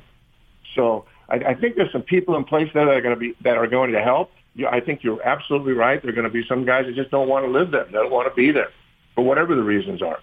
And so, but I do believe that Dwayne Wade and Ryan Smith are two big pieces that, besides the fact that you got one of the greatest coaches in the league today and a staff that is outstanding. So, I mean, they've got the pieces there. I don't know a lot about their organization inside, so it doesn't do me any good to make a comment about it because I don't know. But when I look at that coaching staff, and then I look at new ownership, and I look at Dwayne Wade, I think there's some really, really strong personalities and energetic people who are going to be able to sell the fact that, hey, you want to be a part of this Jazz program where we're so close and we want to get over the hump. We need you. I can tell you Dwayne Wade isn't into being the celebrity owner at 35,000 feet. He's digging way more into the business side of the basketball operation. He wants to know. And so I think he's surprised people inside the organization. Maybe not Ryan, because Ryan, golfed with him and knew him. But I mean, the people who work in the organization are like, wow, this guy's in here asking good questions and wants to know what's going on. So I think that bodes well. It shows buy-in on his part. I'm curious how much you think Donovan Mitchell can recruit. I mean, we're sitting here, and so maybe we're overselling it because he's the local hero and all that. But watching the post-game stuff, and PK's right, it is old guys talking to young guys, so that's part of it.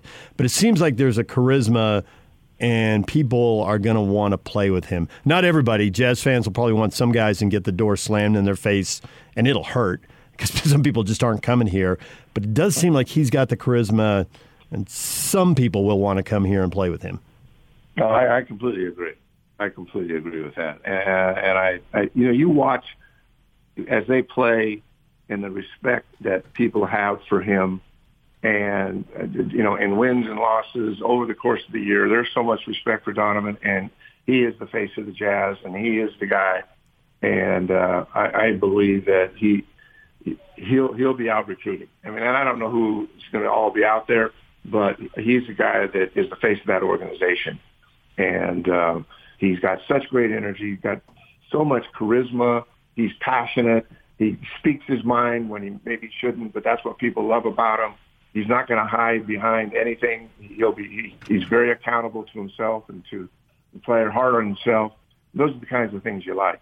And so, yeah, I think Donovan, Dwayne, Brian, a coaching staff.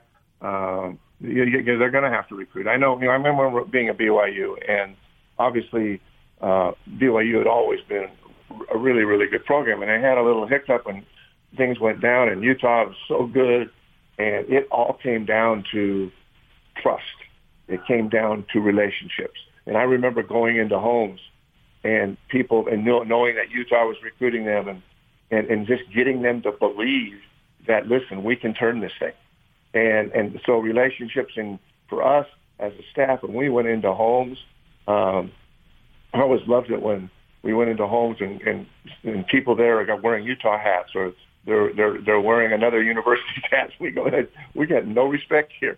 But at the end of the day, the reason we got it turned was because we developed relationships. We let them know that we were going to put them in positions to be better. We were committed to that, and that was our consistent message. And over time, it turned. And so the Jazz are way farther ahead than the BYU was in 1997. But I think the trust issue and the relationships issues are huge for people coming in, especially younger players. Maybe it's their second contract. Now they're looking at a place where they can fit in.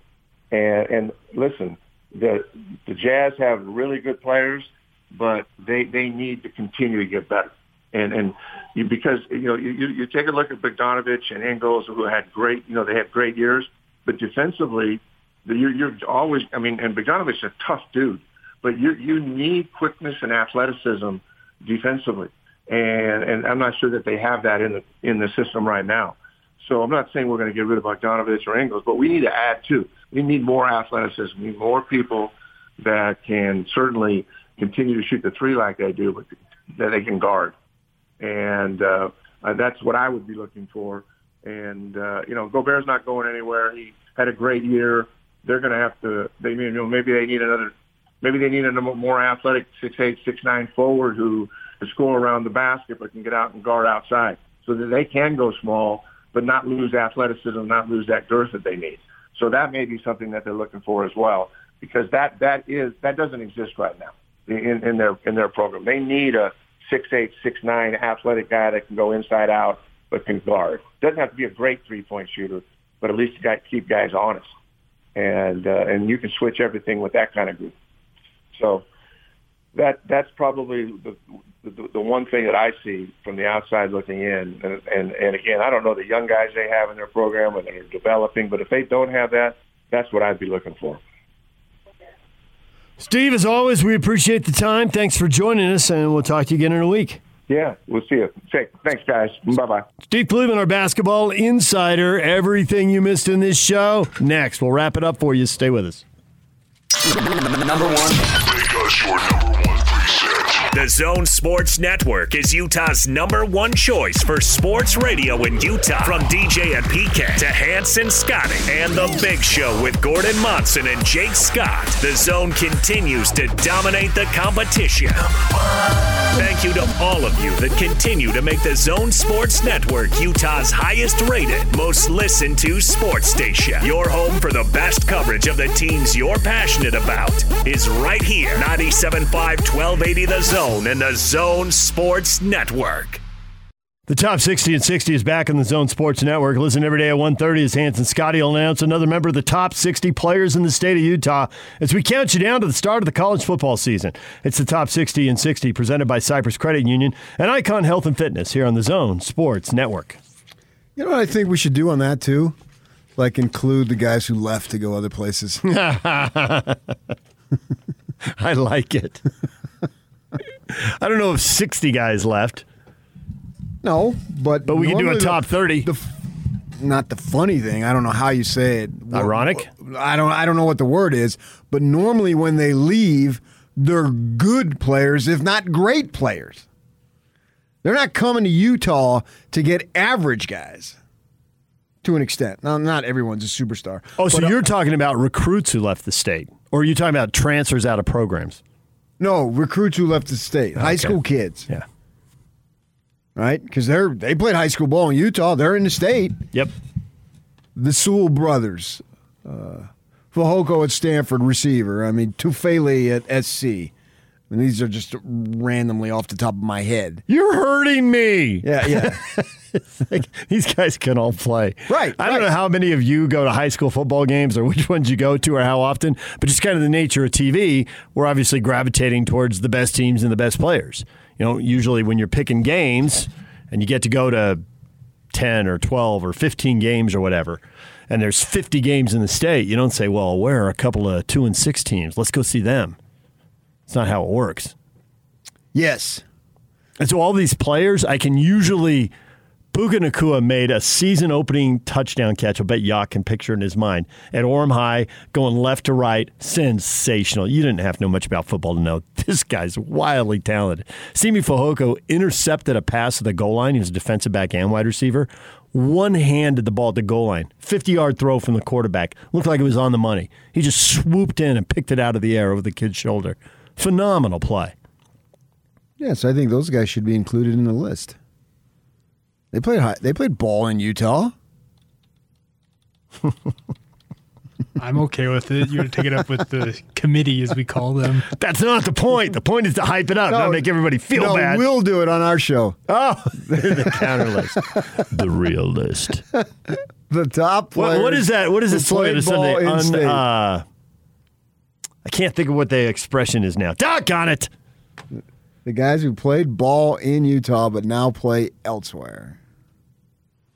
Who are the countdown those guys? Oh my gosh. Because they have. I'm looking at the list now and have dramatic impacts. And like the top 6 in the class of 2021, one of them looks like he's slated to stay in state. Oregon, USC, Oregon, Washington, further down the list, Nebraska, Stanford. That can't be right. Well, I know these last year at Utah Corner kids. Canyon, My the gosh, these are all Utah kids. Went to SC. They had a lineman who's going to Oregon, where Oregon sucks every time because Frank and Dilemma and Fox and Tony would tell us about it. Are you talking Light, Jackson Light? Yeah. I think he's... but they're getting a kid out of Orem, too, and a kid out of Kearns. Yeah. Great! Outstanding. So man, 2021 seems worse. It's like the trend's accelerating. Yeah. And yet you'll always hear, well, we're going to recruit hard and we're going to make our in-state kids a priority. The problem is they're not making you a priority. It looks like 11 players leaving for the Pac-12 or mostly for the Pac-12, but there are, Nebraska obviously is the one exception. So 11 kids leaving, 10 of them for other Pac-12 schools and one of them for Now there's still time to flip some of these kids. So Brandon Huffman, who we've had on the show from 24/7 Sports, he's saying right now that Utah, in his opinion, is the second highest producing state in terms of overall talent in the Western United States, behind only California. I would debate that. I think Arizona. Right there, yeah. He in his opinion, he said, their numbers are probably going to go in per favor capita of other states, or total. Per capita is what he's talking about. It'd have to go per capita because total it would definitely be Arizona, but also there'd be other Western states. I don't understand what per capita means. There's no definition of based per on capita. population. I know, but we randomly throw per capita. That's like the pure point guard thing. You got to shift the stats. Arizona's got twice as many people. There's no stat that measures per capita. It's just some nebulous thing on some point you're trying to make. So you throw in per capita, and the nerd across the street can't go ahead and statistically analyze it, says that's right or that's wrong, because there's nothing that can quantify it. It sounds good, so I just say per capita, and that covers me. Well, under the theory that it doesn't matter who you don't get, it matters who you do get. When you see some of the defensive linemen leaving the state, you think, well, the Utes are going to be loaded defensive line, so that'll probably work out. But when you see some of these other positions leaving the state, quarterback, no. I think it does matter. It can be mitigated by who you get, but I think it definitely does matter because, as I'm saying, those guys who leave the state are drafted. That has an impact. Any of these guys going to transfer back? No. Nope. They're all gone for good. Who does? I mean, some are just gone. If you're that good, you only need to be there 3 years and you're going to the NFL anyway. Yeah. That was 2021, so that's the group that's done. 2022 is the group where you can still flip. And the top, we'll have to look at that another time. What would you like to tell the people about this show? Catch them up to speed for the 9 o'clock listener who missed your hottest takes. It sucks, man. I don't know how else to say it. 81 points in the second half sucks. It was Game 6 was embarrassing. Sitting there in Wyoming watching the game with a bunch of Phoenix guys, I felt like I always do this. I feel like I have ownership in Utah teams when I'm with others that aren't from here. How did that happen? You know what I mean? Yeah, I do. It's like I'm a representative somehow of Utah sports. I do. I have college friends text me about Utah sports. Yeah. And I feel like I'm supposed to run down there and make a tackle or hit a shot or something. I don't know. And I felt bad to watch the team lose a 25-point lead. And how secure were you in the fact they were going to win the game with a 25-point lead? Because you're the king of first half leads don't matter. Maybe if they get to 20. I thought they were going to win Game 7. What are you talking to me about Game 6 for? I was thinking, sweet. Even after they lost Game 5, some dumb rule's going to keep Chris Paul out. I felt confident. Yes, I did. Wow. I did. I came in here Game 5, I did not. When was Game 5? I don't even remember. Whenever it was the next morning, Thursday, I felt confident. When we're down at BYU, I felt confident that they were going to win Game 6 because the other team didn't have its best player. Yeah. And I thought Conley was coming back. And I made an assumption that was wrong in that I thought that Mike would be Mike. Mike wasn't clearly anything close to being like Mike, as the old commercial was. When he came back in the past, he played well. But he only came back because it was an elimination game, I think. So maybe he wasn't anywhere near being ready compared to he was being ready when he came back prior time. It's the Anthony Davis thing. It's just like, hey, your guys could be done here. You got to come back and give them whatever you have. Except he went 26 minutes. So Davis was done. Right, yeah. And so I think Davis had 20. Davis was at 10 or 20%, and Mike was, 50 or 60. Pick some random number. You're right. Conley was able to give the Jazz more than AD was able to give the Lakers, but neither of them was able to give anywhere near what the team was used to. And in my heart, which is completely and totally meaningless, I think if they were healthy, they win. But they weren't healthy, so it doesn't matter. The other team wasn't healthy either. They went 2-0 without Kawhi Leonard, and you couldn't get it done. That's the bottom line. Now they've got to go, and they got to regroup. I do feel a sense of optimism in their ability to not only regroup, but get better. I think that's a possibility, and I think that the loss stings for the hardcore. And I know, and we interact with so many of them.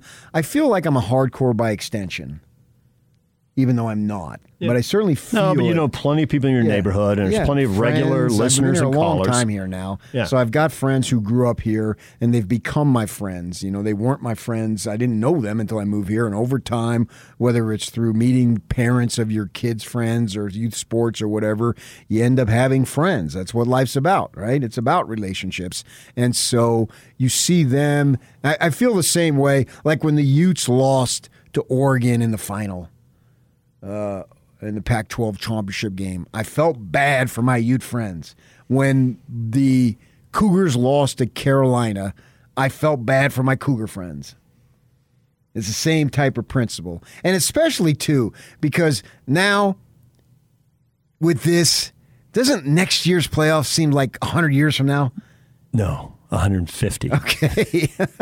Yes, it's so far away I can't even think about it. Right. And I you gotta can't even wait think till about all it. that because you can't really get excited in the regular season next year, but you will. But you know it's only matters if they followed up in the postseason. And we got to wait till next April. Now, Old Dominion has a song line. They're my favorite band, a country band, and they're back on the road now touring. It's great. And they have a line like... the days seem long, but the time passes really fast. You know what I mean? Yeah, but the days don't even seem long to me anymore. I mean, I get going, and it's like it's 3 o'clock in the afternoon in a heartbeat. Where's it going? I think if you live day to day, but if you look back, 6 months, that just seems like yesterday. It does. But 6 months from now or 8 months from now when they start the playoffs, just seems like, oh, man, I got to go through all this again. But the bitterness is good because with the exception of the Atlanta Hawks, and maybe even then with Nate McMillan, that's coach, that's different. But all the other star players, Antetokounmpo has been counted out. Paul George has been harshly criticized. Chris Paul has had as much frustration as anybody can have in an NBA career. He's been given up on by multiple teams. So it hurts. Donovan Mitchell had an awesome 75-second post-game bite about how bad this sucked Friday in L.A. It offset the fact he didn't talk Saturday, the wrap-up with all the others. He and Clarkson didn't talk. I don't know why. They didn't say why. They just didn't.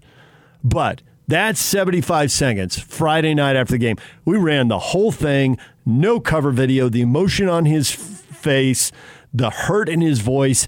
It happened last year, and now it's happened again. You know, why the crap didn't we run it today?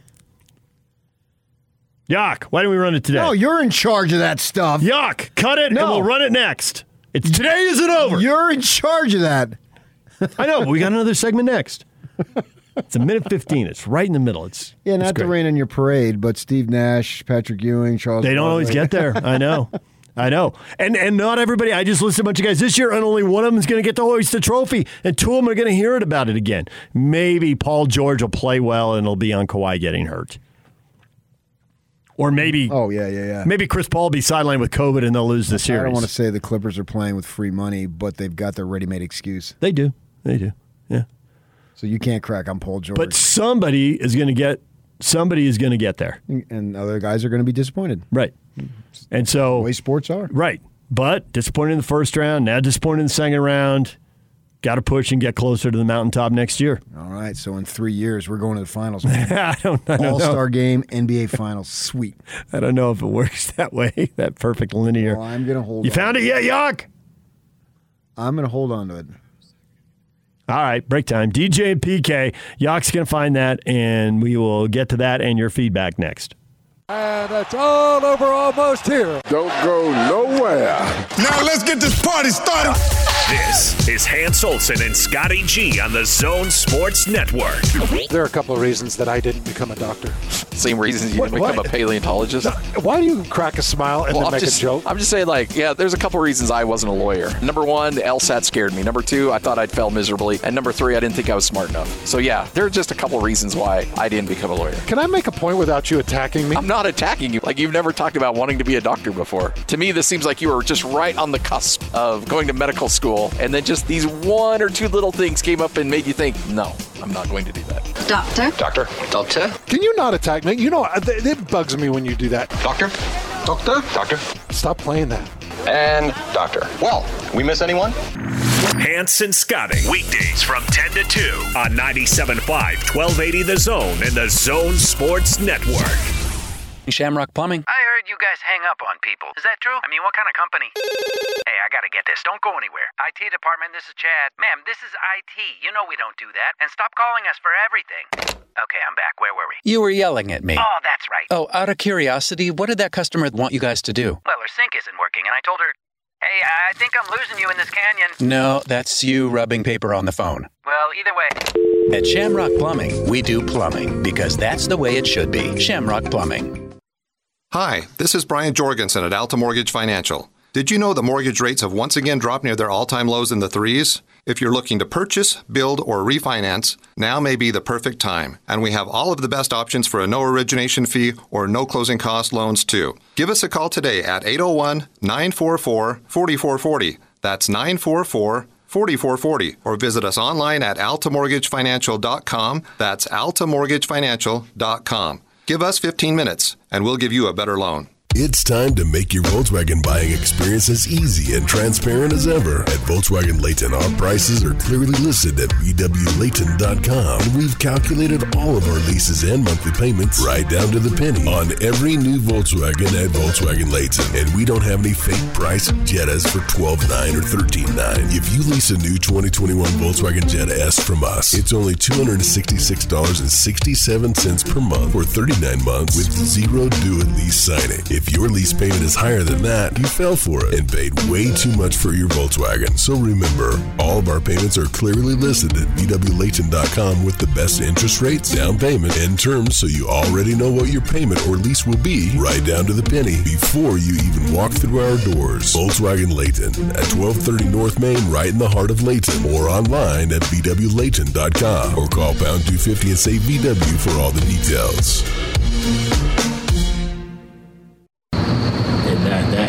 This is going to eat at me for a long time, watching the the Clippers and the Suns play in the conference finals, and even watching the finals. Like, this was, we had an incredible regular season, made so many pushes, and we continued to fight. But man, like, this is going to eat at me. Even when I go to the grocery store, I'm going to be thinking about this. Like, you know what I mean? Like, this is wow. That's Donovan Mitchell after the loss to the Clippers. That's awesome. It's going to eat at him. I'd rather have that a million times more than this isn't going to ruin my summer. No, it's going to ruin my trip to the grocery store. It's going to ruin everything. This guy's going to get it done someday. He's 24 years old. There are very few guys who won it all at 24 and were the man on the team. Larry Bird, Tim Duncan, Magic Johnson. Yeah, that's pretty much your list. When did LeBron win? I think he was like 27. I think he was in the Jordan Shaq range, late 20s. Oh, then what are we sweating for?